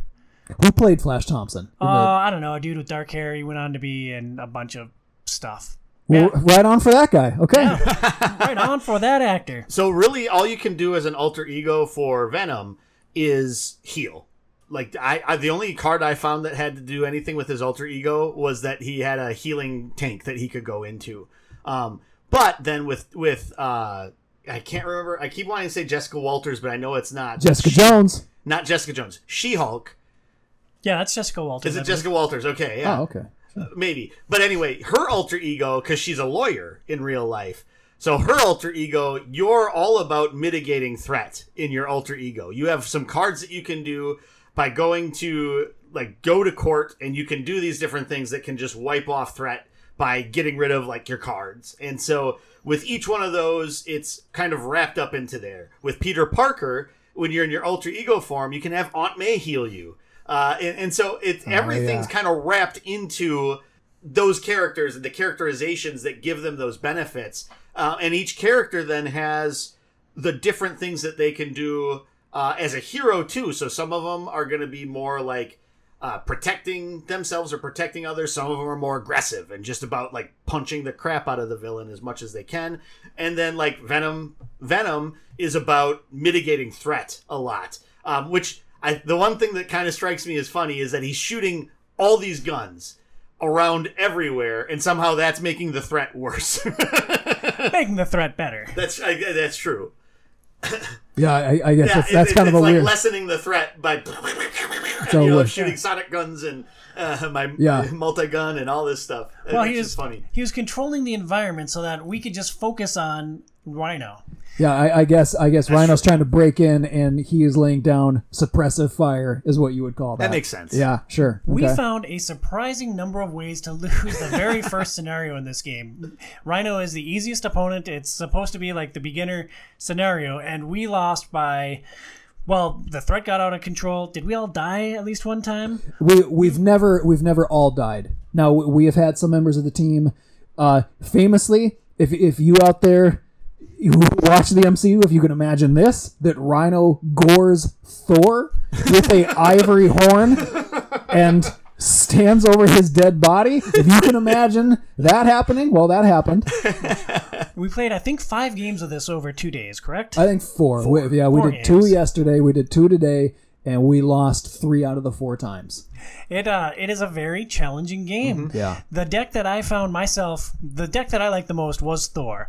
And the thing that I liked about Thor was you kind of had to build an engine. Thor is limited by a small hand size, but he has a lot of hit points. So early on, you can take a lot of attacks from the main enemy, and you can just eat that damage, and you slowly have to build up your system until you can finally unleash these powerful combo attacks like chucking Mjolnir and doing 8 damage to the any minion standing in front of you and any extra carries on to the Rhino. And that was the deck that I found myself just enamored with, and I think I carried the day in the game that we won. Well, show's over. Everyone go home. We all did lots of good stuff in that last game, I would say. The one that I liked all three of them quite a bit. Spider-Man can do some just crazy damage at points. Are you talking about the characters that you played as? Yeah, over the course of these games. Yeah. So you did 3 different people. Yeah, I did 3 different people. I did Spider-Man, She-Hulk, and then I did Venom. Okay. And so Spider-Man can just do crazy damage at times, and so he was really clutch about that. And he's also good at dodging and not getting hit too. Yes, because you get backflip to get out of the way and everything Yeah. like that, which I think was super clutch. Yeah. She-Hulk, and granted I wasn't playing with like a full deck as She-Hulk, but she had, like, when she was in her alter ego form, there was a way to control threats. At that point, we didn't really understand that we had to do a good job of controlling threats, so I didn't do as much of that stuff. But she could just pound things. And so one of her abilities that I was able to pull off, which was awesome, is Gamma Slam. The card costs 4. 4 is the highest value that you have to spend on a card. So basically your discard, isn't it? Hercules is 6. Oh, that's right. Heimdall is 5. And so basically you most of your cards only have 1 resource value on them at the bottom corner. And so you're at least discarding 4 cards or using other abilities in order to generate energy in order to play that out. But what Gamma Slam does is however much damage you've taken. So at that point, I had 3 hit points left out of the maximum of 15. So I was able to do 12 damage to Rhino at that point by playing Gamma Slam then, which I think was awesome. And then I think I died shortly after that. Yeah, you did huge damage, and he shrugged it off, and he gored you with his ivory horn. Yeah, probably. Yeah. So I really like that. And I did like Venom. Like, I thought trying to get the guns out and realizing that, okay, it's all about getting as many of those guns as you could and then alternating between those abilities and then finding the synergy for me of how I could heal with him pretty quickly and then get back in the action, I thought was like really key to figuring out how to play as Venom. And so each one of them had some really fun ways to play.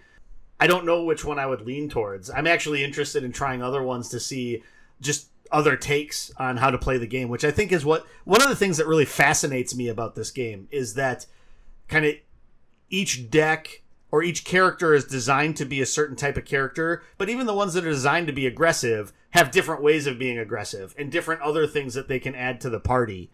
And I think that is also really interesting. Like Black Widow, I thought was super interesting how she played. Yeah. And I don't know if we brought this up, but there are the 5 heroes that come in the core set. But then Tom, you had also bought, obviously the Flash Thompson Venom, which is its own hero pack. You had bought Thor. You had bought Black Widow. Was it just those 3? Those 3 characters, and I had a couple enemy packs too that we didn't get into. Yeah, and the base game comes with 3 different villains, but like we said, we were fighting Rhino, the level 1 villain, all 4 times. He was enough for us, I guess. But yeah, we had our hands full.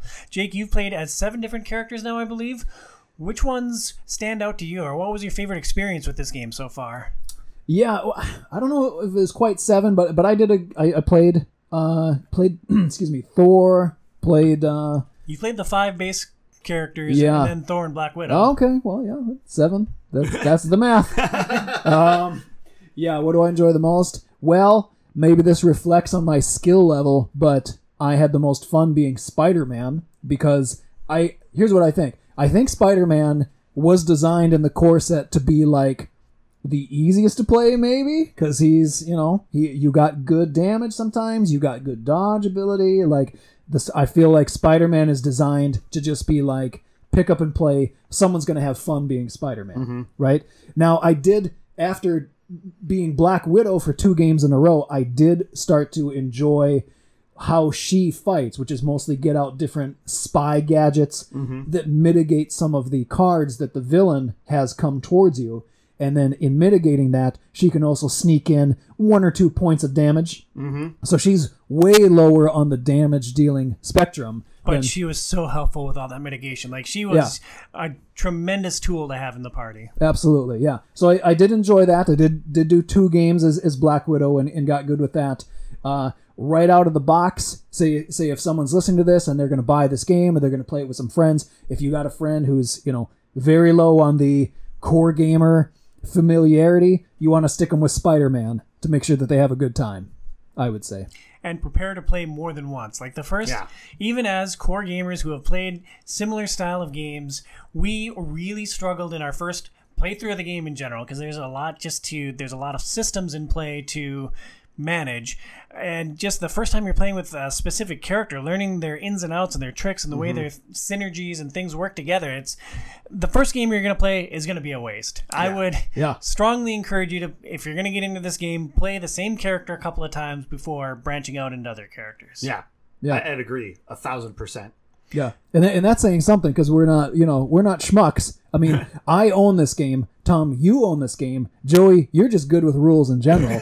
So we're not dumb. We're at least level 2 dorks, certainly more than that, and we still lost. Then we finally won. So there's a learning curve to this game, and understood rules wrong like the first 3 games we played, because it just took a while to absorb how everything worked together. And then also on top of that, taking some time to figure out how a certain character actually works and what's the best way to play them. Takes time, I think, to figure that out. Yeah. Agreed. Do we like this game? What are its high points? For me, I do like this game very much, and I look forward to playing it more. And I like the challenge, but just that learning curve is it's hard, and I can envision playing this with my wife, but I don't know if she's going to be super into all the rules. We like the Lord of the Rings card game. That for whatever reason seems a little bit more manageable from a rule standpoint. And that's interesting, because I had heard that in just talking Fantasy Flight LCG co-op games, I had heard that Marvel Champions was supposed to be designed to be the easiest and most user-friendly, because I've heard people talk about the Lord of the Rings LCG as just punishingly hard, and I've heard about Arkham Horror card game just being basically that's for masochists. That's for people who like to lose, So I thought this was supposed to be easier. So it's interesting that you're saying that you guys got a handle on Lord of the Rings, and then, we get our ass kicked mostly at this game by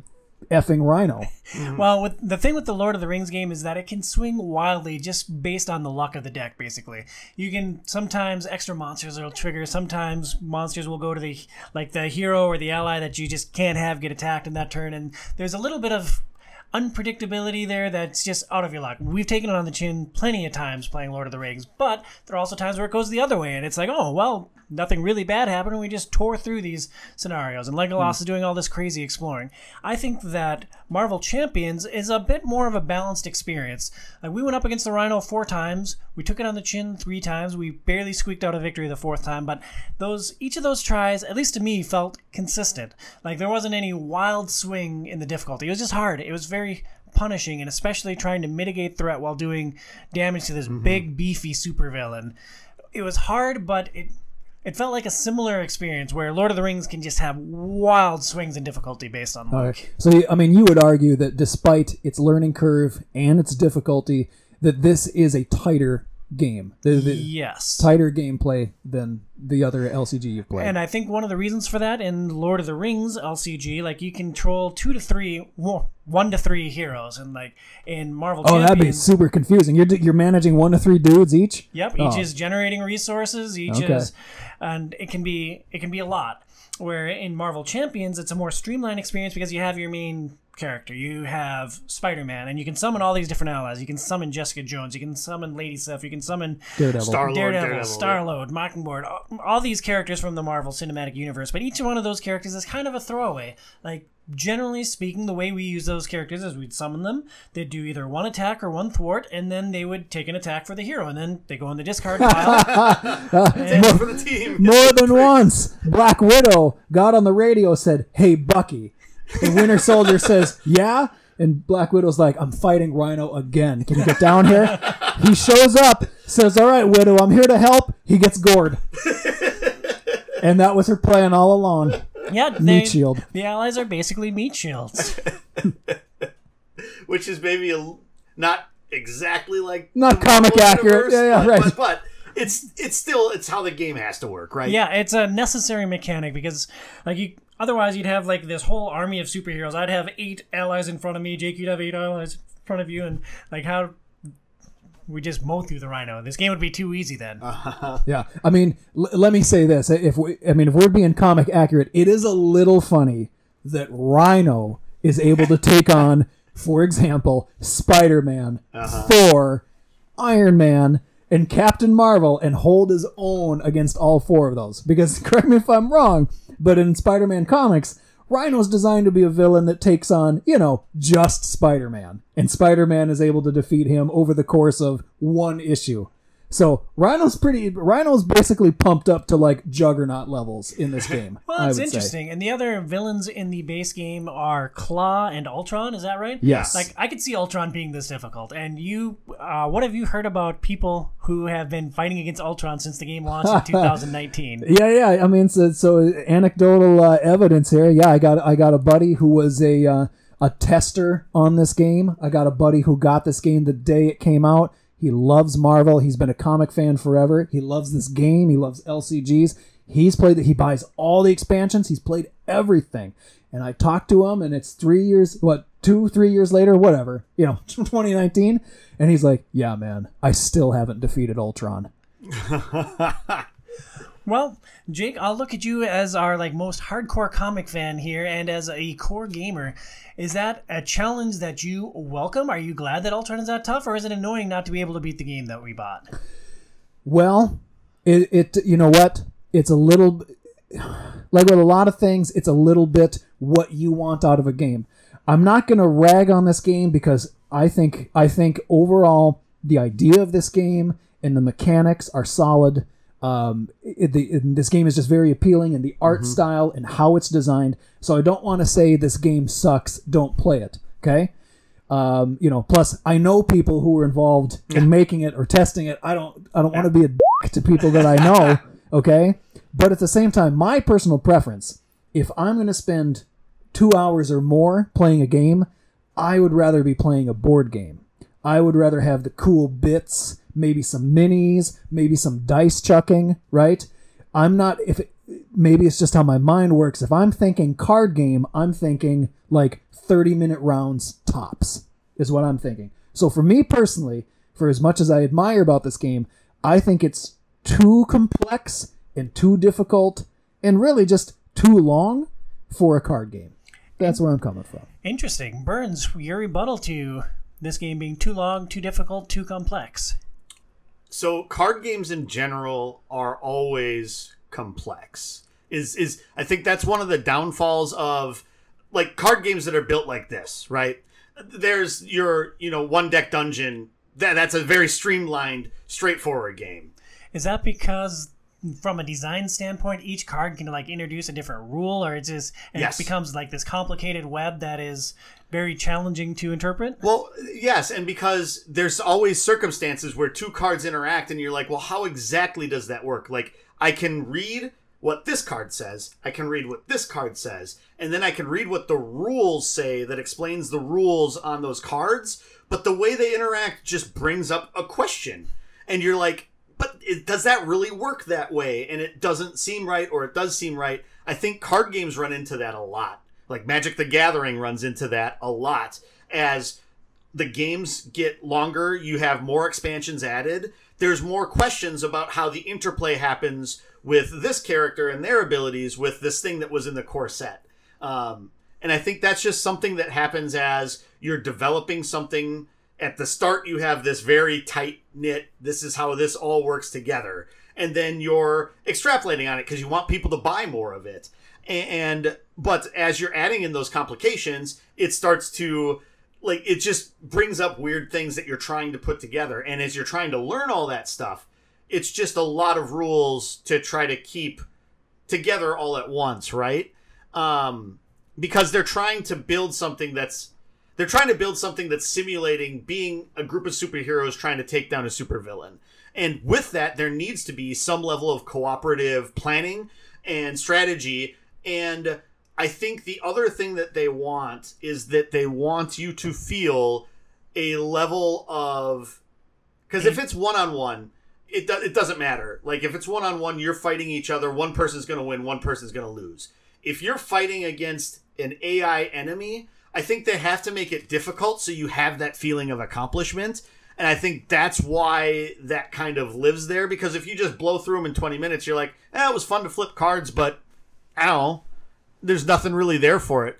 Whereas after we lost the first time, we're like, okay, I want to try somebody else just to see what they do. And I think we need to do this against him differently. And then after we lost again, then we're like, okay, we need to try this again.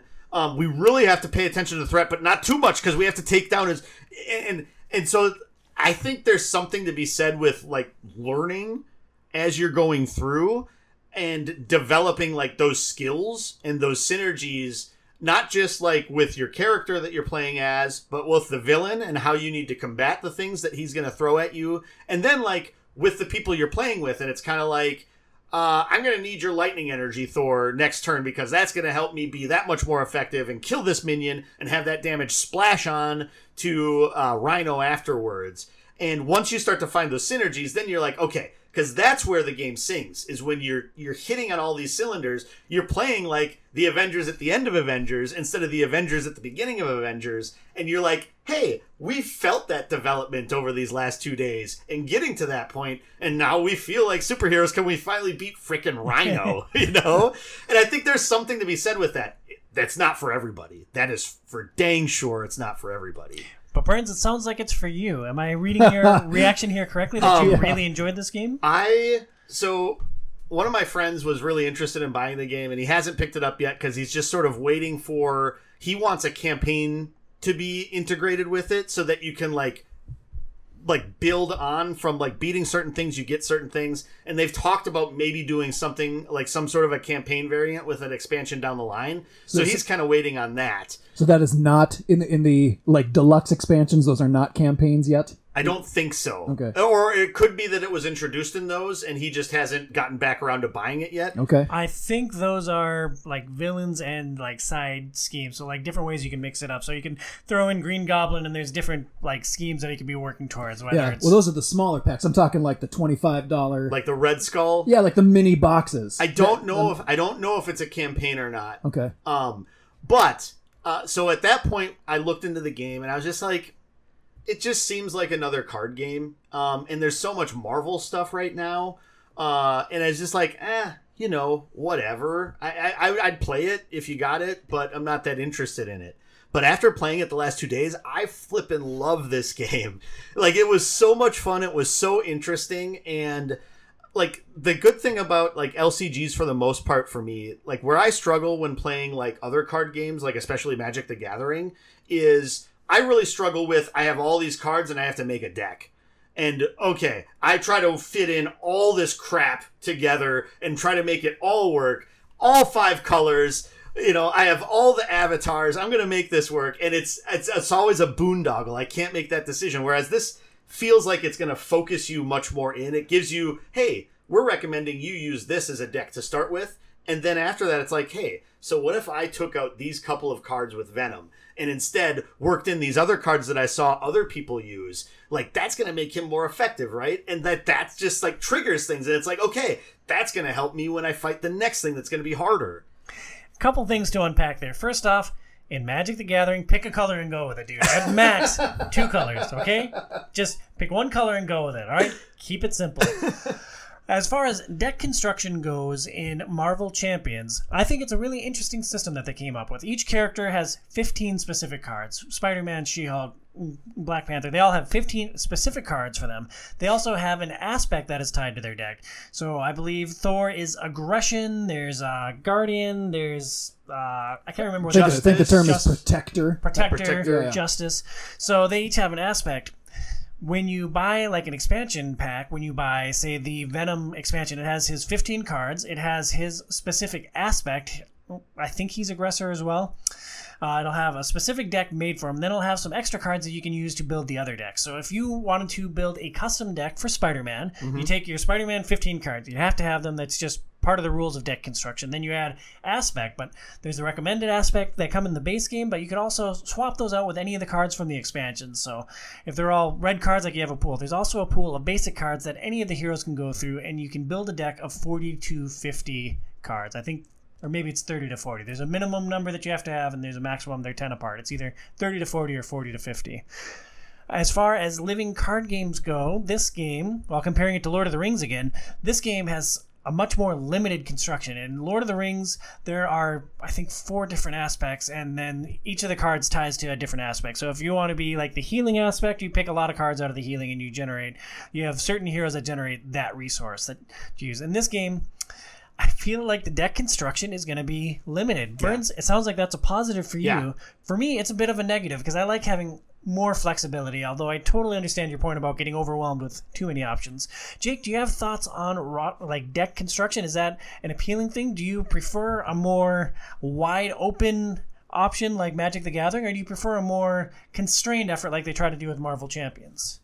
For me personally, I'm the type of gamer that is more constrained. For people who may be listening who know me well, my favorite type of game is it's Memoir 44.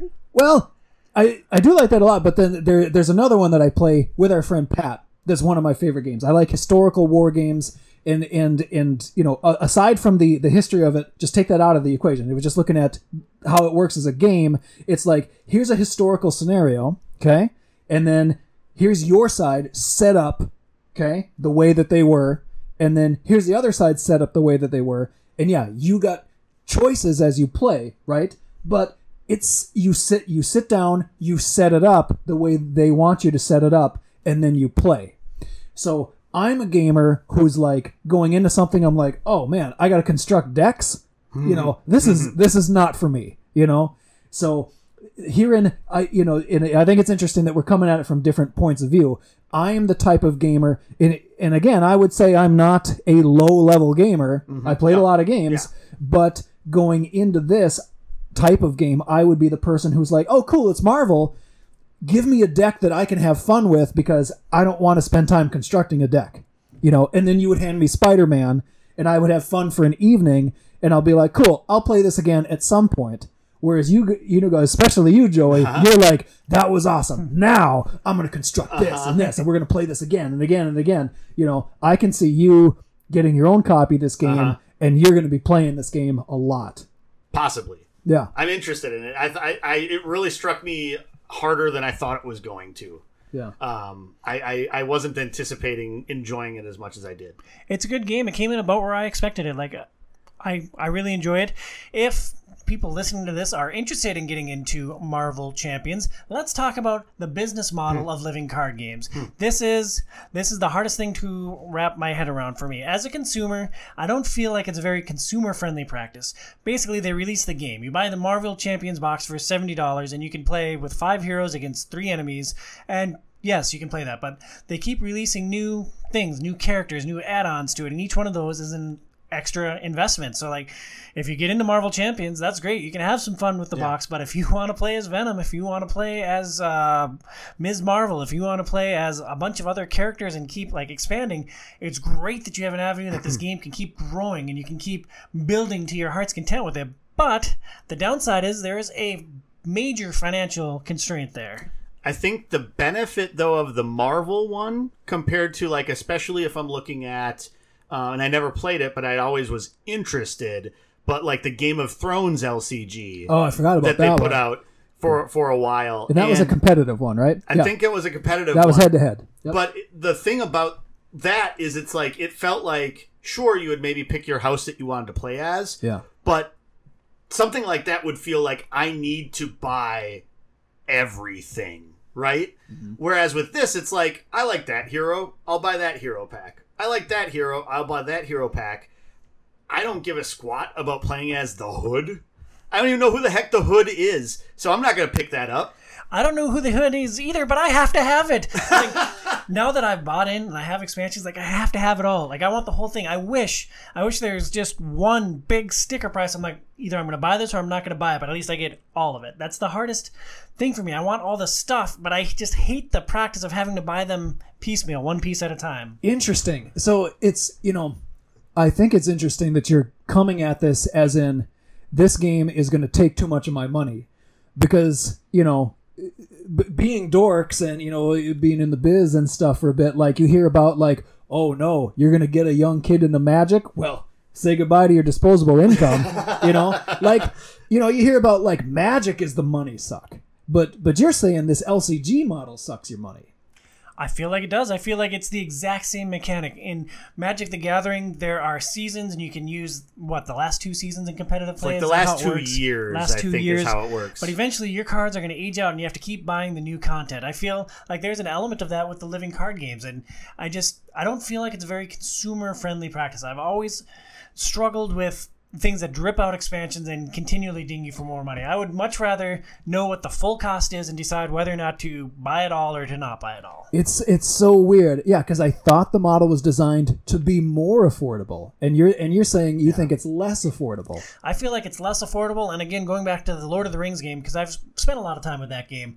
Well, now, and I'll let you finish your point. To be fair with that, the Lord of the Rings LCG has been out since 2011. 10 years now, so there's a lot of content with that. Even though it's an LCG, there's so much you can buy. There is, and I feel like that game, the odds were stacked against you in the base, so you had to buy the expansions. And I feel maybe a lot of my negative feelings towards the expansions for Marvel Champions are tied to that, because you really had to keep buying more packs to get better cards, to get through just the scenarios in the base game. Like, I haven't even played any of the many, many expansions we've bought for that game, because it's like I finally got the deck where it is, so we can kind of cruise through the first 2 scenarios, and then we just haven't gone back to it. Well, that's funny, because the game that we finally won against Rhino, again, the easiest villain in the base game, who did we defeat him with? Flash Thompson Venom, Thor, and Black Widow. Expansion characters. None in the base game. So maybe that's what we needed. But some of that might just be that's the ones that we landed on and we stuck with them, and that's possibly why we did that. Though it seems like they have a little bit more tricks than some of like the simplified stuff that was in, like, especially Spider-Man in the base game, right? Yeah, I have a hard time drawing that conclusion just because we were new to the game, we were new to each of the characters. So I feel like if we stuck to 3 characters out of the base game for 3 games in a row, I feel like we'd beat Rhino, especially now that we're 4 games in and we have most of the kinks for the mechanics ironed out. Yeah, I think so too. I took umbrage with the living card game business model. Are there any other outstanding issues with this game that you guys have? Any quibbles? Anything that drove you crazy about it that you want to discuss? So similarly with the business model, like as we were talking about last night when we were looking at it, so you have these 5 characters that you can play out of the base game, right? And it's a 4-player game. Correct. But you only get enough cards to fill up 3 full decks of characters. That's right. Okay, that is just... They can't call it a 4-player game out of the box then. They can't. Right. It's not a 4-player game. We had the deck stacked against us, and we were doomed in that very first game. And it's fine. We learned the rules. We learned some of the mechanics. And so it was a learning experience, but it was a waste of our time, and that is not a consumer-friendly practice. If you say 1 to 4 players, you better have enough components for 4 players to play the game. Yeah, that was pretty rude. So we had Spider-Man had a full deck, Captain Marvel had a full deck, Black Panther had a full deck, but man, you were hamstrung with a incomplete She-Hulk deck. Yeah. I mean, I had one ally that I thought I couldn't play because we misunderstood the rules of how to pay resources at that point. Right. The good thing is I got my really big abilities over and over and over again because I went through my deck like 4 times. That's true. Yeah, because it was only a 15-card deck. You cycled your cards pretty quick. That's true. But yeah, it was pretty limiting without that. And you can't. I don't think you can play technically. I don't think you really could play the game without having the full deck. Some basic cards. And certainly, we couldn't move on to Claw or Ultron. No. With a reduced team. No way. And this game retails for $70. If it's a cheaper experience, like that's fine. But really, they should just label it 1 to 3 players. Like, if the game can expand with more heroes and more expansions, that's fine. I can buy into that. But I don't feel like that was an honest thing that they printed on the box that it was 1 to 4 players in the base game. Yeah, I think the other thing I looked And- at Jake because it's his fault. You did this to us. I had no input in the design of You this are the game. man. You ruined my life. I just sold it to people, okay? Who then sold it to other people. I didn't, you know. I think the other thing, and I'll rag on Fantasy Flight a lot for the FFG trench in the game. The FFG trench. That's what I call it. It's every box has Yeah. the cardboard trench for storage. Oh, you just That's mean the inside the box. The inside of the box, you have the middle that's a trench, and Yeah. then the flaps underneath where you could maybe store some other The stuff under cardboard there. flaps, yeah, It's yeah. I refer to it as the FFG trench. I make fun of like Fantasy Flight a lot for that. The other thing I think that unfortunately they have an identity of right now is like they were on the cutting edge of a lot of things. Sure. In like, I mean, they were what grew. I would say they were what grew the industry to what it is today. Single-handedly, huh? Is that what you think? They were a lot of the factor of what pushed a lot of these things. And what specifically was driving, or what were those key innovations that drove the industry? Well, I mean, they are the LCG industry, right? Certainly, yeah. That is a business model they created and that they developed, and that they're one of the only sole purveyors of that. Like, there's other card games out there, they can't be called LCGs because I don't think they can legally. They would be sued if Yes, they tried yes. to make LCDs. Yeah. Besides, if they weren't fans. I think in general, also, like, a lot of the games that they put out were huge. I mean, there were other huger games. Like, I mean, Pandemic is the largest game. They don't own that. well, Asmodee does.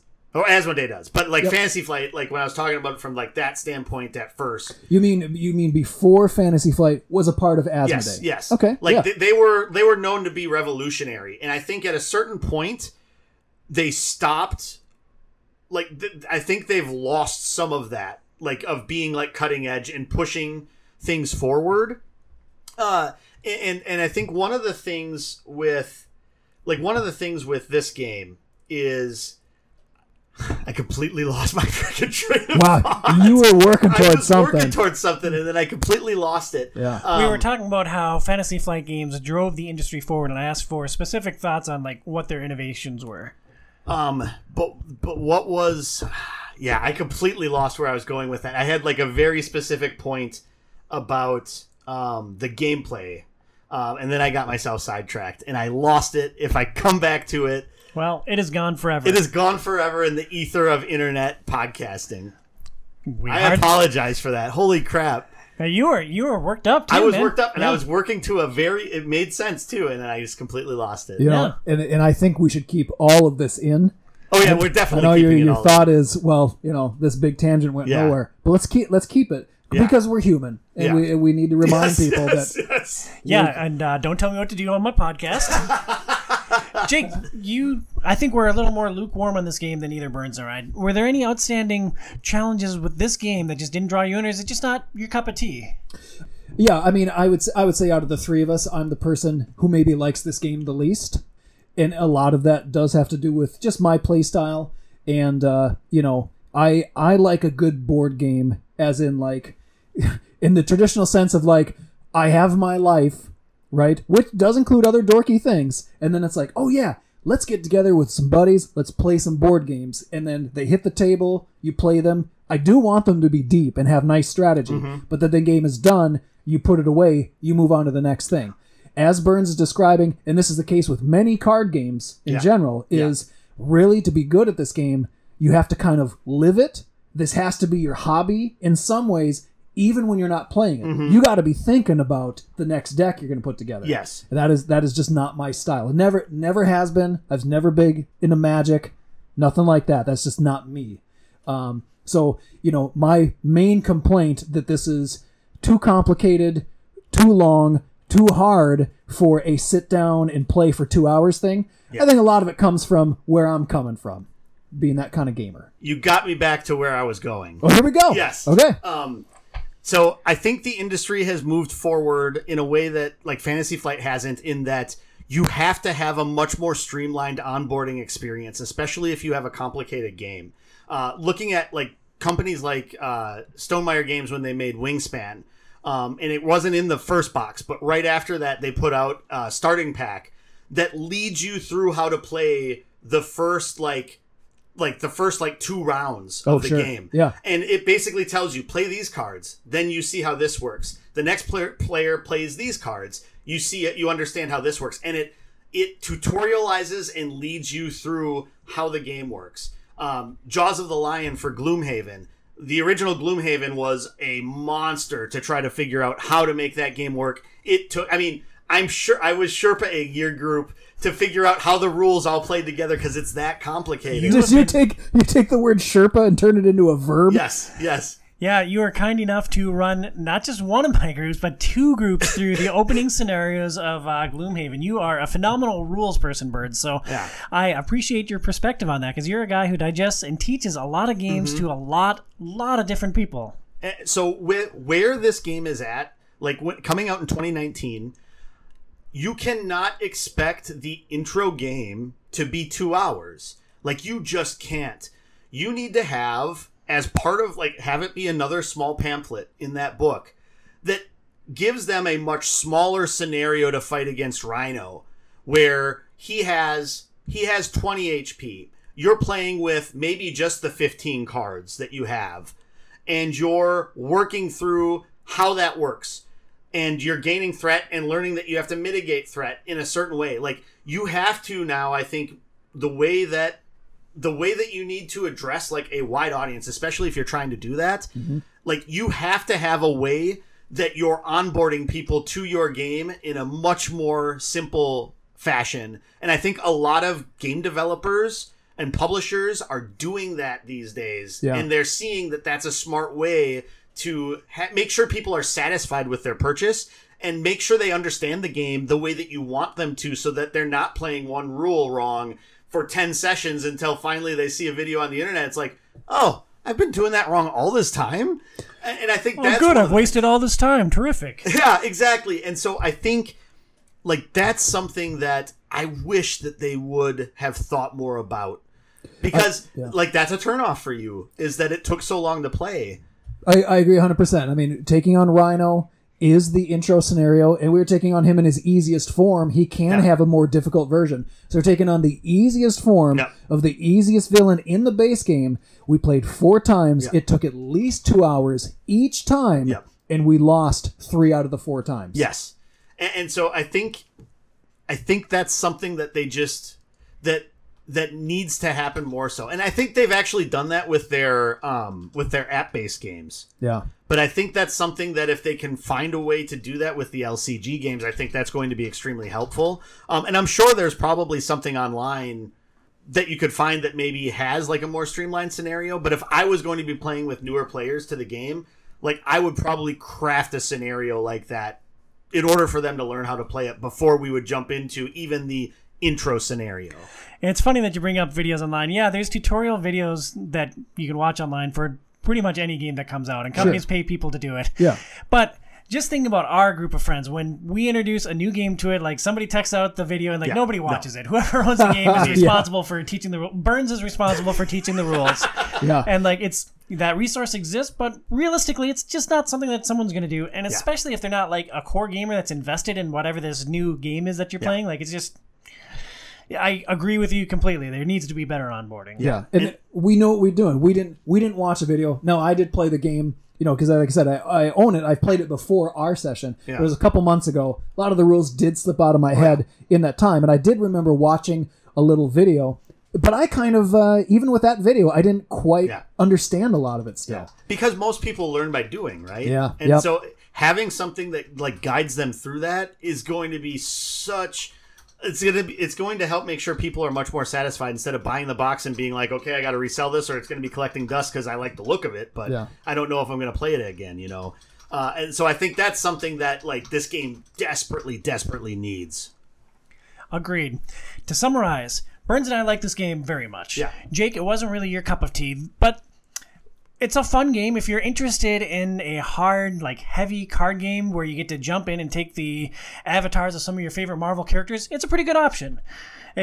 Be prepared for a steep learning curve, be prepared for some frustration, and be prepared to shell out some money, because it's not just the base game you need. You're going to need a bunch of expansions. Well, to be fair, if you suck as much as we apparently do, you will be playing against Rhino for a week, and then probably who knows, years before Yeah. you can even defeat the first 3 villains. So maybe you don't need the enemy packs, No. but you might need the other expansion You got to packs. buy the better heroes, though. Yeah. And maybe the other enemy packs are a little less brutal. I don't know. I know, I it's hard to- have not I don't heard know. that they're easier. Yeah. Oh, well, terrific.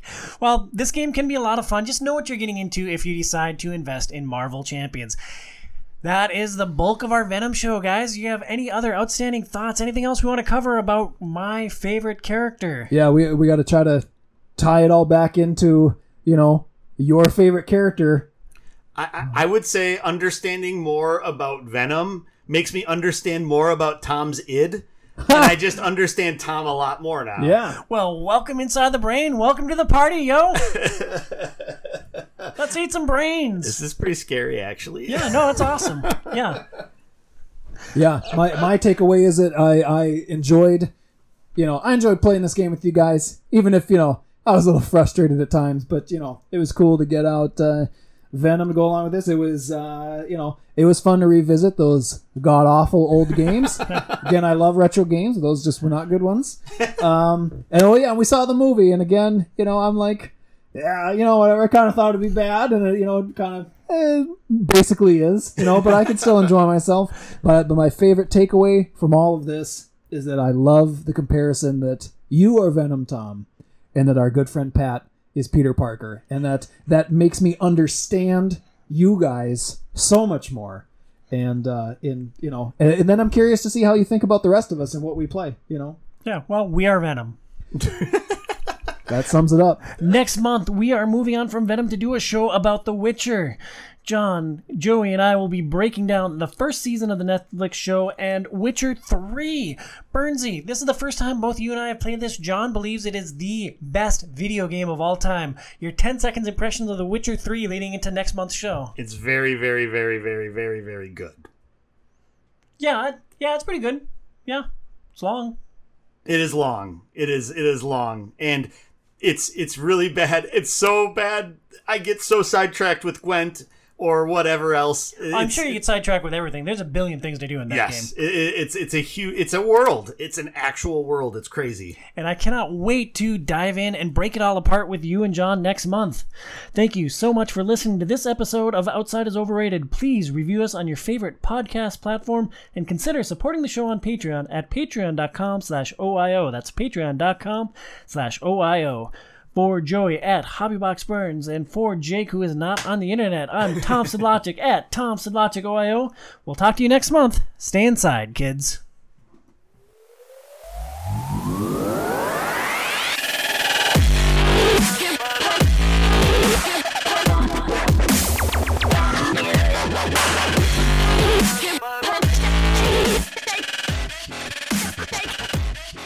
Also, sorry to interrupt you. Yeah. Did you accidentally say relationship? I earlier? did. I did accidentally say that. I'm going to use that. That's good. Your next fight. I'm not going to use that against my wife. No. I'm going to use that in other situations. I would not use that against my own wife. No, sir. That's probably smart. Yeah. And so, That is true. I'm envisioning, a turd with your face on it being pushed out of an anus. But that's my point. That's my last point on that. Is this a poop, Tom? I can do this. I'm the best goddamn podcast host in the world.